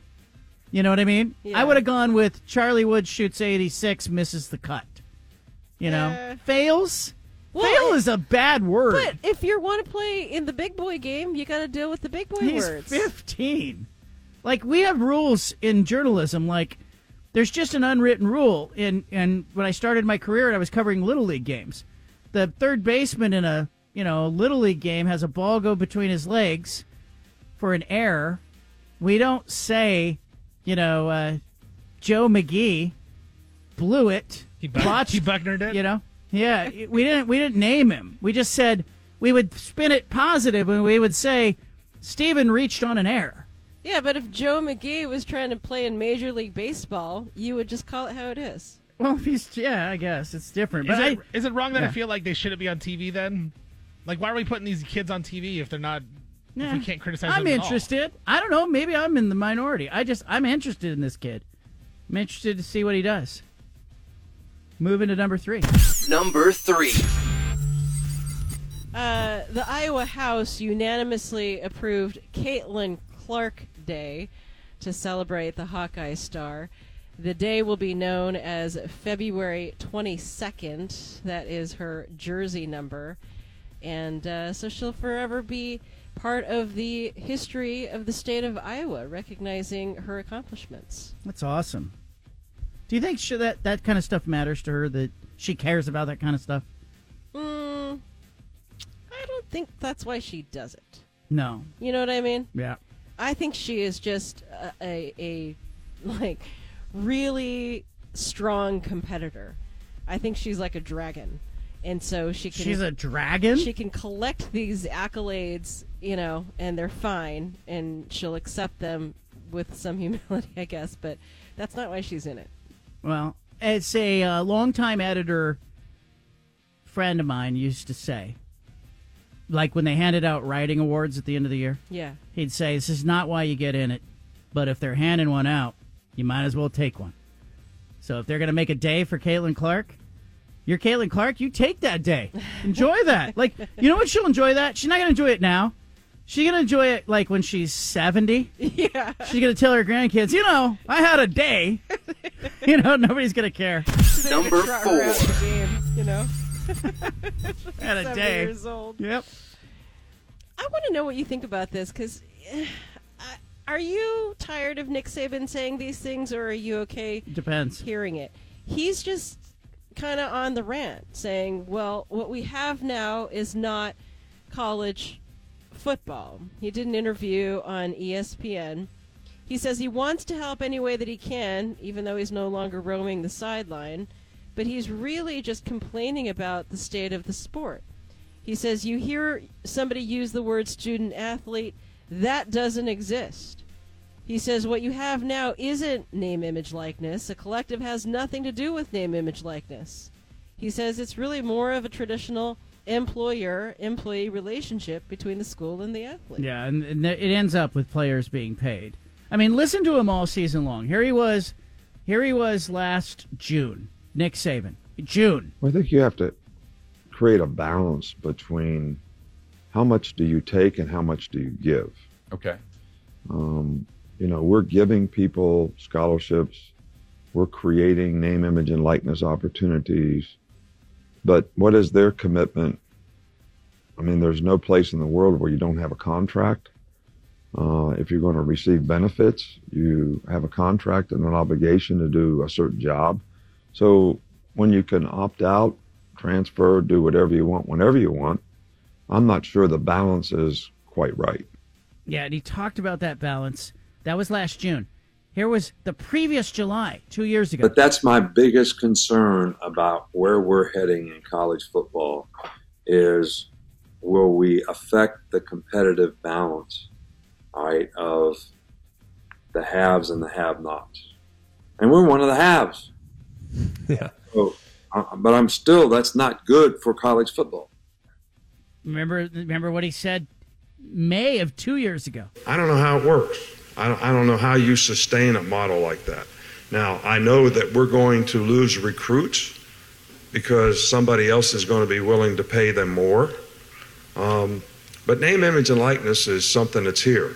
And I think the more supporters that we have for the University of Alabama in all sports, that are willing to sponsor players, whatever you want to call it, use them in your business to help your business, that's going to help our programs. The thing that I fear is at some point in time, they're just going to say we're going to have to pay players. If we start paying players, we're going to have to eliminate sports.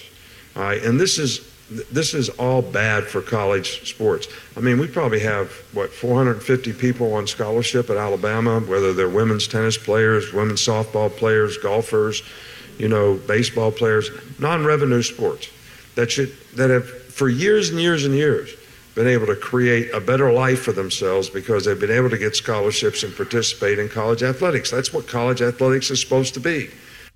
Nick Saban has been talking about this stuff for like 2-3 years. Mm-hmm. I actually think it's good that he is. He's one of the few people I think that everybody will listen to. But what will come of it? I don't think anything's going to come of it. I think the thing's off the rails. But he's like a guy standing at the train station saying, the trains used to run on steam and coal, and now, they're running with Elon Musk has got him on a loop. Is there anything he can say to kind of right the ship? No. It's too big. It's too much money. And you know who's running it? Nobody in football who respects Nick Saban is running this. This is being run by television. The whole thing is being run by television. All the money, the entire system is driven by billions of dollars and TV, and the conferences and the programs have sold out, and the players have finally figured out a legal angle in which they can participate in some of this windfall success. I can tell you what would have fixed it is if college athletics had never gotten drunk on the money. I don't think it would have been as big a deal for the players to go, hey, why am I not getting any of this? I think that's where it went off the rails. And so not even Congress could intervene at this point. I mean, they're going to try, but I think the players are going to unionize, and I think they're going to become employees. And then I think it's going to be an eye-opening moment for them. too, the players, because not everyone's going to win. And I think there are going to be fewer schools that can afford to pay players, and I think you're going to have a lot of non-revenue sports. Saban's right about this. There's going to be a lot of Olympic sports that cannot exist in that model.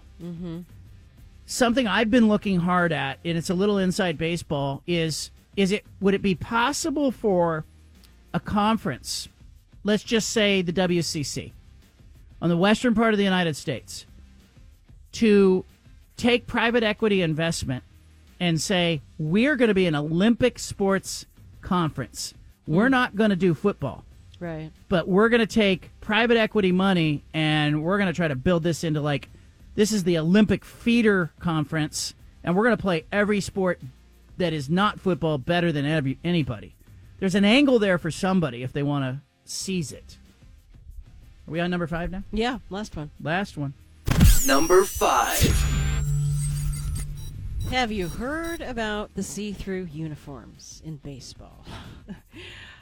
Spring training's underway, and there's a lot of talk about the new uniforms generated by Nike, produced by Fanatics. Yeah.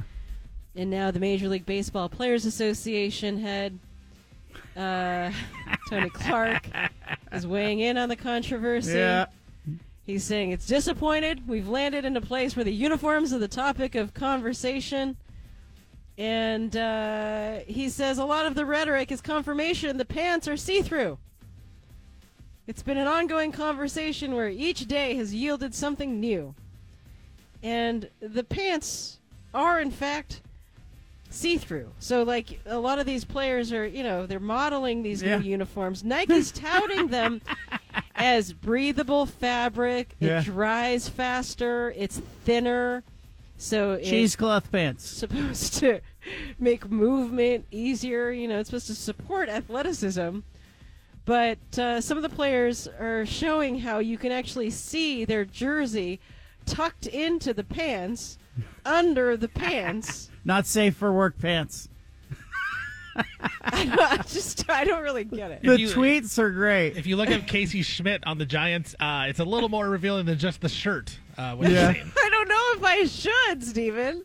Heather has tweeted, I did an experiment and discovered that my new toilet paper is in fact less transparent than the new MLB uniform pants.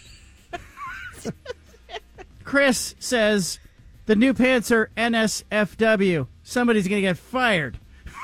There's a good one. Well, yeah, and the players are complaining that they feel cheap, Yeah, they said TJ Maxx. What are they going to do if it rains? Peyton on Twitter, White. Peyton on Twitter says, kind of crazy. MLB's been around for 120 years, and they messed up pants.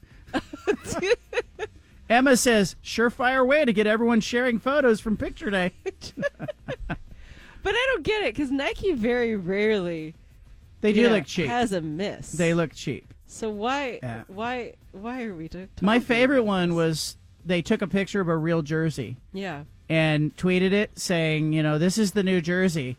And all of a sudden, Fanatics responded to the tweet and said, hey, that's an error. Give us DM us. We can fix that. There was nothing wrong with the jersey. It was actually the jersey of a Major League Baseball player who was in spring training. So some players say they like it. Mike Trout has said he liked it. They're being drowned out by the chorus of players that are unhappy. Mike Trout and Jason Hayward both said they liked it, but others are saying they look like they're from TJ Maxx. There's that. I love TJ Maxx. All right, Kelly Graves is coming up. He is the basketball coach at the University of Oregon. They are struggling this season. A lot of you have asked me, what's wrong with Oregon? I'm going to ask Kelly Graves what's wrong and how he plans to fix it. How fast can they get good again? They're 2-12 this year in Pac-12 play. They play at Washington tomorrow night. They're 11-16 over the year. I think they have an opportunity to win 2 this week with Washington and Washington State women's programs are both bottom of the standings with them. They could possibly get 2 wins here, and maybe a win against Cal coming up in their final week of the regular season. Then the conference tournament where they'd hope to not be the 12 seed in the Pac-12. Kelly Graves next. Things have been tough for the University of Oregon women's basketball program. I have people who ask me on a weekly basis, What's wrong with the Ducks? What is going on this season? Get Kelly Graves on the show. Ask him what's happening. It's not like Kelly Graves forgot how to coach. At Gonzaga, he won about 70% of his games. Sweet 16 multiple times, Elite 8. The University of Oregon, you know his success. Final Four, probably would have won the national championship in 2020 had they had the tournament. But this year, it has been a real struggle in Eugene. The Ducks are 2-12 in conference play, 11-16 overall. They are at Washington this weekend. Here to talk about it, Kelly Graves. Kelly, you're going into Friday night's game against Washington, and psychologically, how is that feeling? Well, I feel good. I mean, you're right. It has been a tough year, and I'm really proud of my team. They've, they continue to grind. The attitudes are great. They're working hard in practice. I thought we had yesterday and today two of our best practices, in the last couple of months. So I think we're excited to move on. I mean, obviously Washington, it's kind of crazy, John, second to last weekend of the season, and this is the first time we're playing the Washingtons, Pac-12 and their scheduling. Shaking my head. Yeah, and look, Washington's 3-11 in conference play. Washington State 5-9. Not saying anything about them that they can put on the bulletin board, but that's a series you probably would have wanted to play a couple times, especially this season. But give me an idea, for people who don't remember, Elite 8, 2017, 2018, Final Four, 33-5 in that 2019, March of 2019. I covered that thing. It was a great tournament. You were set up in 2020, 31-2 in the season. I think you would have won it all. I don't think we have to rehash all that, but you have had some high highs. How has it been for you amid this season personally with a team that's 11-9? And you probably feel like you're muddling along, but how has that been psychologically for you personally? It's been tough. It's been tough. I've been blessed over my career to have had some really, great programs with a lot of really, really good teams. You just talked, about a bunch of them a second ago. And so, I've had some losing seasons, but it's always been in my very first season at whatever school it was, whether that was Gonzaga or here. And, and then once we were in it more than 1 year, we've had nothing but winning records and a lot of success. And, we've taken a step back. It's just kind of been a perfect storm this year, John. And, I'm not making any excuses. This is just the reality. We didn't have much of a margin for error coming into the season. And then, first game, 4 minutes into our first game of the year, our point guard and perhaps our most important player, she's kind of the heart and soul of the group. And she tears her ACL, is done for the year. And then Sophia Bell's now missed the last 3 or 4 weeks, and she was having a great year. She's our best defender. And you mentioned the schedule, and yeah, we're playing the Washington schools and the Arizona schools. We only played those 4 teams once this year, and they're down in the standings with us. And so, if you trade out those 4 teams for, let's say, the mountain schools a second time or the LA schools a second time, things could be different.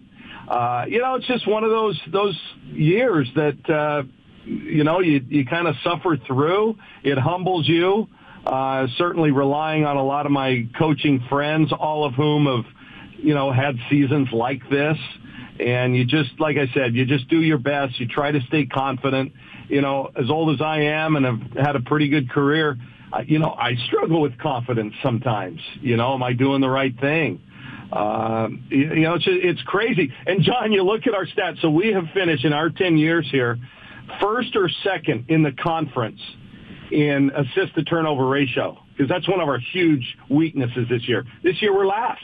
We're turning the ball over at a higher rate than ever. We've been top 4 in scoring every single season in this, since we've been here. And this year we're last. We're last in 3-point percentage, and I don't think we've ever finished below the top 3 in the conference. So it's just kind of one of those deals. It's not like we've forgotten how to coach. We just, the mix just hasn't been, where we need it with the players playing out of positions, playing maybe more minutes than normal. And, in the depth. We haven't enjoyed great depth. So, it's just a lot of things, and we've got to just continue, and I think we're staying positive, and we hope that tomorrow we can go get the Huskies. I was looking back at your last 16 years when, in coaching, and, it's a bunch of Sweet 16s, a bunch of Elite Eights at Oregon and Gonzaga, the Final Four. How hard is it, or how realistic is it next season to get in the portal, get a little help there? I know you've got a couple of recruits coming in that you like. You get a player back from the ACL injury. You stay healthier. How much better can you be in a year? Well, that's the great thing about basketball. I think, you can change your fortune quickly, through the portal. The portal hasn't been kind to us. That's one of the reasons where we are. But, we can turn that over. I think Oregon still has a big name. There's no question about it. The kids that are in high school now grew up watching those great Oregon teams that we had. So we're able to get, to quality recruits. We just now got to go out and get them and turn this thing around. So I don't look at this as some kind of a long-term deal. I know there's a lot of noise out there, but, people forget that in our time here, it was the Elite Eight, then the Elite Eight, then the Final Four, then the COVID year. Then after all those kids had gone to the pros, that next year, people forget, we still went to the Sweet 16. And so in the history of this program, they'd only won 5 NCAA tournament games total, and never more than one in a year. And we've won 12 and gotten to, obviously, multiple rounds many times. So I'm confident that, and I've challenged my coaching staff, John, we got to get out there and go get some players. So we're going to be active in the portal. I like the group we have. I do. And I think there's some talent there. We're just really young. I think we're the youngest team in the conference, and so in the best conference in the country, that's tough. We just played 7 straight games, John, against teams in the top 20. I've had writers and our sports information, research that. I don't think it's ever been done in the history of the NCAA. 7 games in a row. And, it's not that we lost the games. We just weren't that competitive in a lot of them. You have a chance here at the end of the season with a handful of games left and the conference tournament to try to salvage a little bit of this. How important is it for your team to play well this weekend? Let's just compartmentalize it. Oh, I think it's really important for this young team. Certainly these games aren't going to be easy by any stretch, and especially being on the road. But, if somehow we can get 3 of these last 4 that definitely are winnable, and then maybe get one in the tournament, we're talking about 15 wins. I think we're an attractive brand. And so with the new WBIT, which is NCAA sponsored, you don't have to have a winning record to be in it. I think we would be attractive to them. So, and then that's extra games for our young kids. But, I can only worry about tomorrow night's game. Right, that's what's most important. And beyond that, we'll see. Give me an idea. Sabrina, she shoots against Steph Curry in the NBA three-point weekend. I thought it was the highlight of the weekend. What was that like for you to see her in that event? Well, it was pretty neat. We sat around and watched it as a family, and I agree with you. I thought it was the highlight of the whole kind of disappointing weekend. Just the way they competed and shot at a high level. I mean, it was incredible. But I'm just really proud of her. She gets married next month. We're heading down for that wedding, and just to see how she's grown, not just as a basketball player, John, but as just a human being. She represents our university so well, the women's basketball game, and all of basketball. I think she's the first person that I can remember. Caitlin Clark's in this discussion now, but I think the first individual women's basketball player that has had crossover appeal to men's fans. And so, just really proud of her and everything that she's doing. What'd you think of Kenny Smith's comments after the event? Him saying, "Oh, she should have shot from the WNBA line." I just thought, for me, it was a win for the NBA. It was a win for Steph Curry. It was a win for Sabrina. And here came Kenny Smith shooting an air ball. Yeah, I listened to him. It was a little annoying. I'm not that upset about it. I hate to to Sabrina's credit, she chose the longer line. Yeah. Good for her. There's not a whole lot of difference. But, there's guys out there, and you know them, you talk to them all the time, that still just can't accept the fact that, women are really good athletes and really good basketball players. It shouldn't matter which gender you are. I think he misspoke. I watch him all the time. I love their shows, and I don't think he meant anything bad. I think he's just kind of naive like a lot of others. Kelly Graves, University of Oregon women's basketball coach. They're at Washington on Friday night, Washington State over the weekend. I saw something on social media. It was a couple of NBA players sitting around talking about the good old days. Michael Jordan. You and I have debated Jordan and LeBron. We can agree to disagree. You think LeBron's the greatest. I think Jordan's the greatest. I don't know what you're talking about. But give me an idea.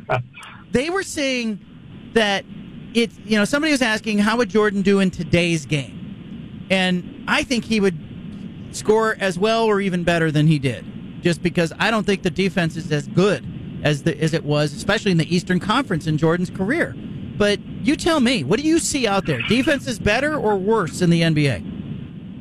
Well, defense is better in that there's far more. Analytics have become a bigger part of it. So I think teams really know how to break down and take away certain team strengths and things like that. The athleticism overall is better now. There would be a lot more players that are Jordan's ability in terms of athleticism. I think he would score even more. I mean, look at the game itself. Everybody's scoring right now. Even the bad players are scoring. And, back then, the scoring was down, but also it's just a lot tougher. I mean, my goodness, you'd drive the lane against the Knicks and you'd have Oakley and Charles Smith and Anthony Mason taking your head off. Well, the rules don't allow that now, so it's more of an open game, and so he would dominate, the way he did back then. I will say this, though. I don't think that, like I said, other players can match up with him more nowadays. Other teams can score, right? Back then, think of the teams he had to go through. They were all defensive-oriented teams.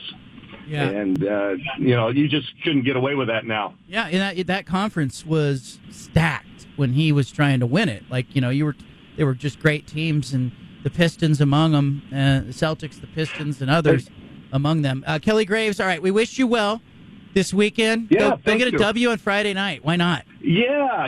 It's there's no reason why we can't. I just hope that our kids aren't so beaten down that they're not excited for this game. And I think they really are. I think they believe that we can win, and we sure hope so. And I'm looking forward to being over in Pullman. I'm going to give a shout out to my buddy Kyle Smith. His wife played for me. No, really? And so, yeah. They have 3 boys. We have 3 boys. So we stay in touch, and I'm just really proud of him and them and, their family dynamics. I think I don't know if you've had him on as a guest. A lot. Yeah, we've had him on quite a great. bit.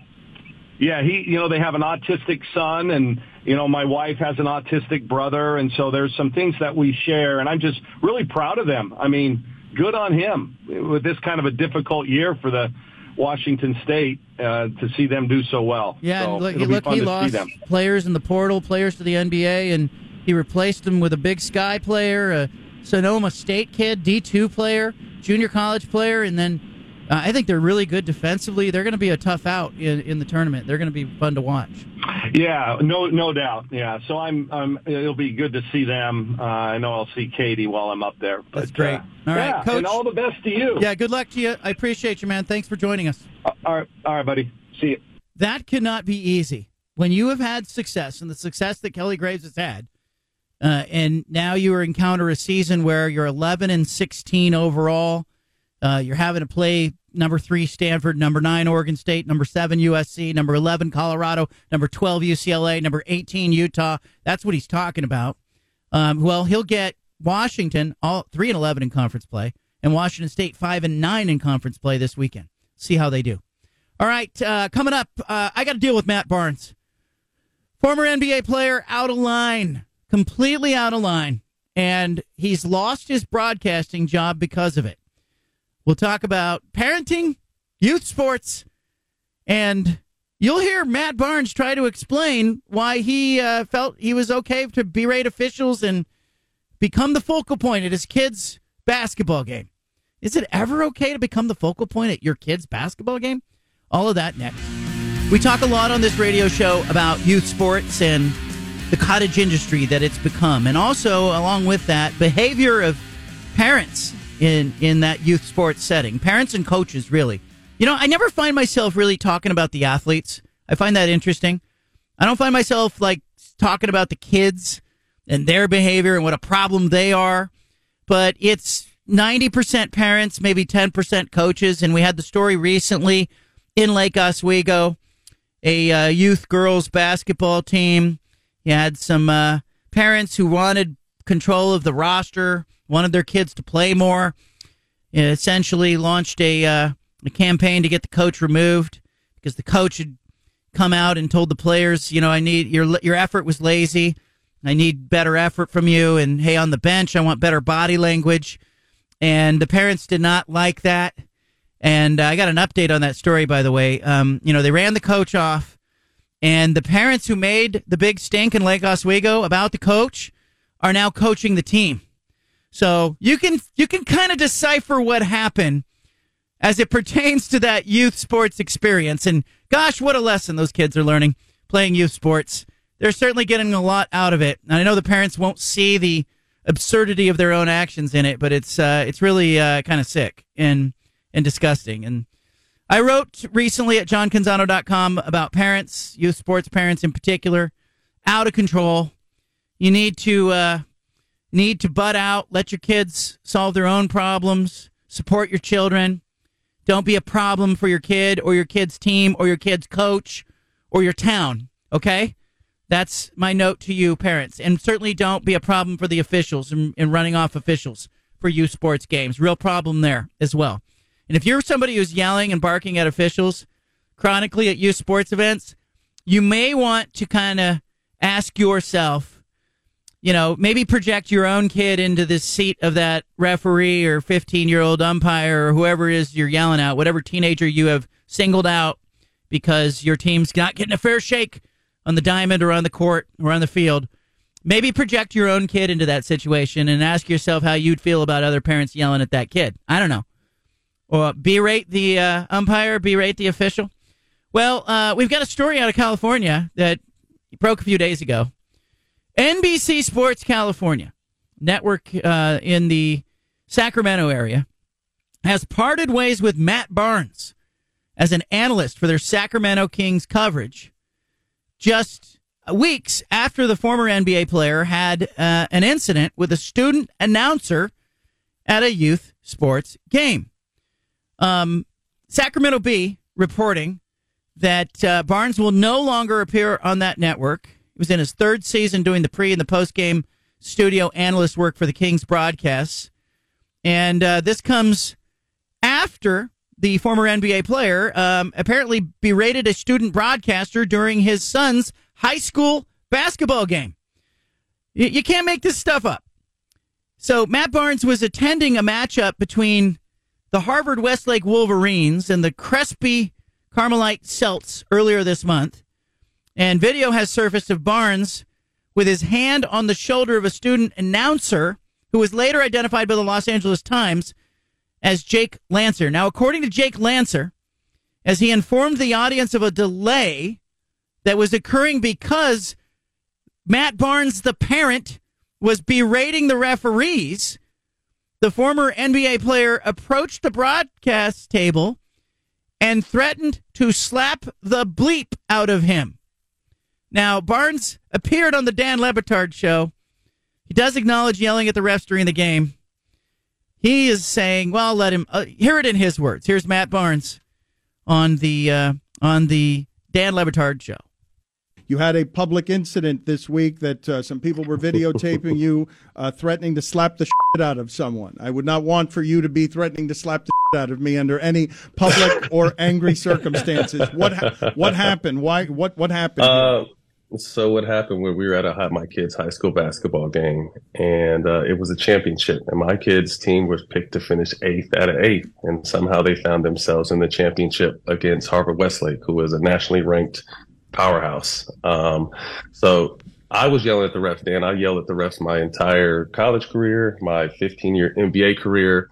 I coach AAU in the summertime. I have high school boys, and I have a 5-year-old coming down the pipeline. So I'm going to be doing a lot of yelling at the refs. But this particular incident, this kid right here, and I will say my one mistake was putting my hand on his shoulder. A lot of people want to say I grabbed this kid or I did this. I literally put my hand on this kid's shoulder because he, it was almost like I was talking to my son. You know what I mean? He told me to sit my ass down. And I was just like, why do you feel comfortable enough to feel like you can tell a grown man to sit his ass down? So he and I had a little back and forth. And, again, obviously admitting my faults to even touch him was wrong of me. But I want to make sure it's clear that, the narrative of me is some guy that beats up people. And I want to make sure people know I didn't body slam this kid. I didn't choke slam him. I didn't do any of the sort. I literally put my hand on his shoulder.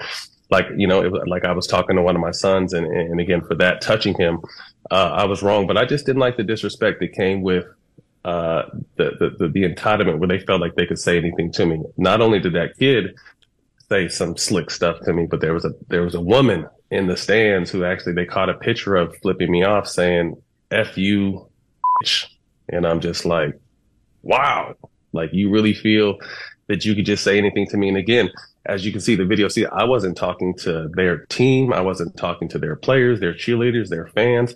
I was talking to the refs. The foul calls were 25-9 in that game. So I was well within my right to be yelling at it. But, Dan, we live in a world now where perception is reality. And if the narrative fits, and, I am someone who has had a background of handling business, so again, I didn't want this to get blown out of proportion. I even hesitated speaking on it because it has died down. But I just wanted, first of all, apologizing for touching this kid's shoulder. I should have never touched him, but I did want to know why he felt comfortable enough to tell me to sit my ass down. And then I also wanted to know why the lady in the stands felt comfortable enough to say F you to me. But again, I didn't get any of those answers. Clearly, Matt, and it kind of is what it is. Clearly, Matt Barnes in the wrong here, an out of control menace filled with fury and reputation. Oh, already know. But 25-9, Matt. I mean, that's ridiculous, right? Ridiculous. I mean, you understand, right? Ridiculous. You completely understand. All right, so I got to jump in here. Completely within his right to yell and berate the officials in a high school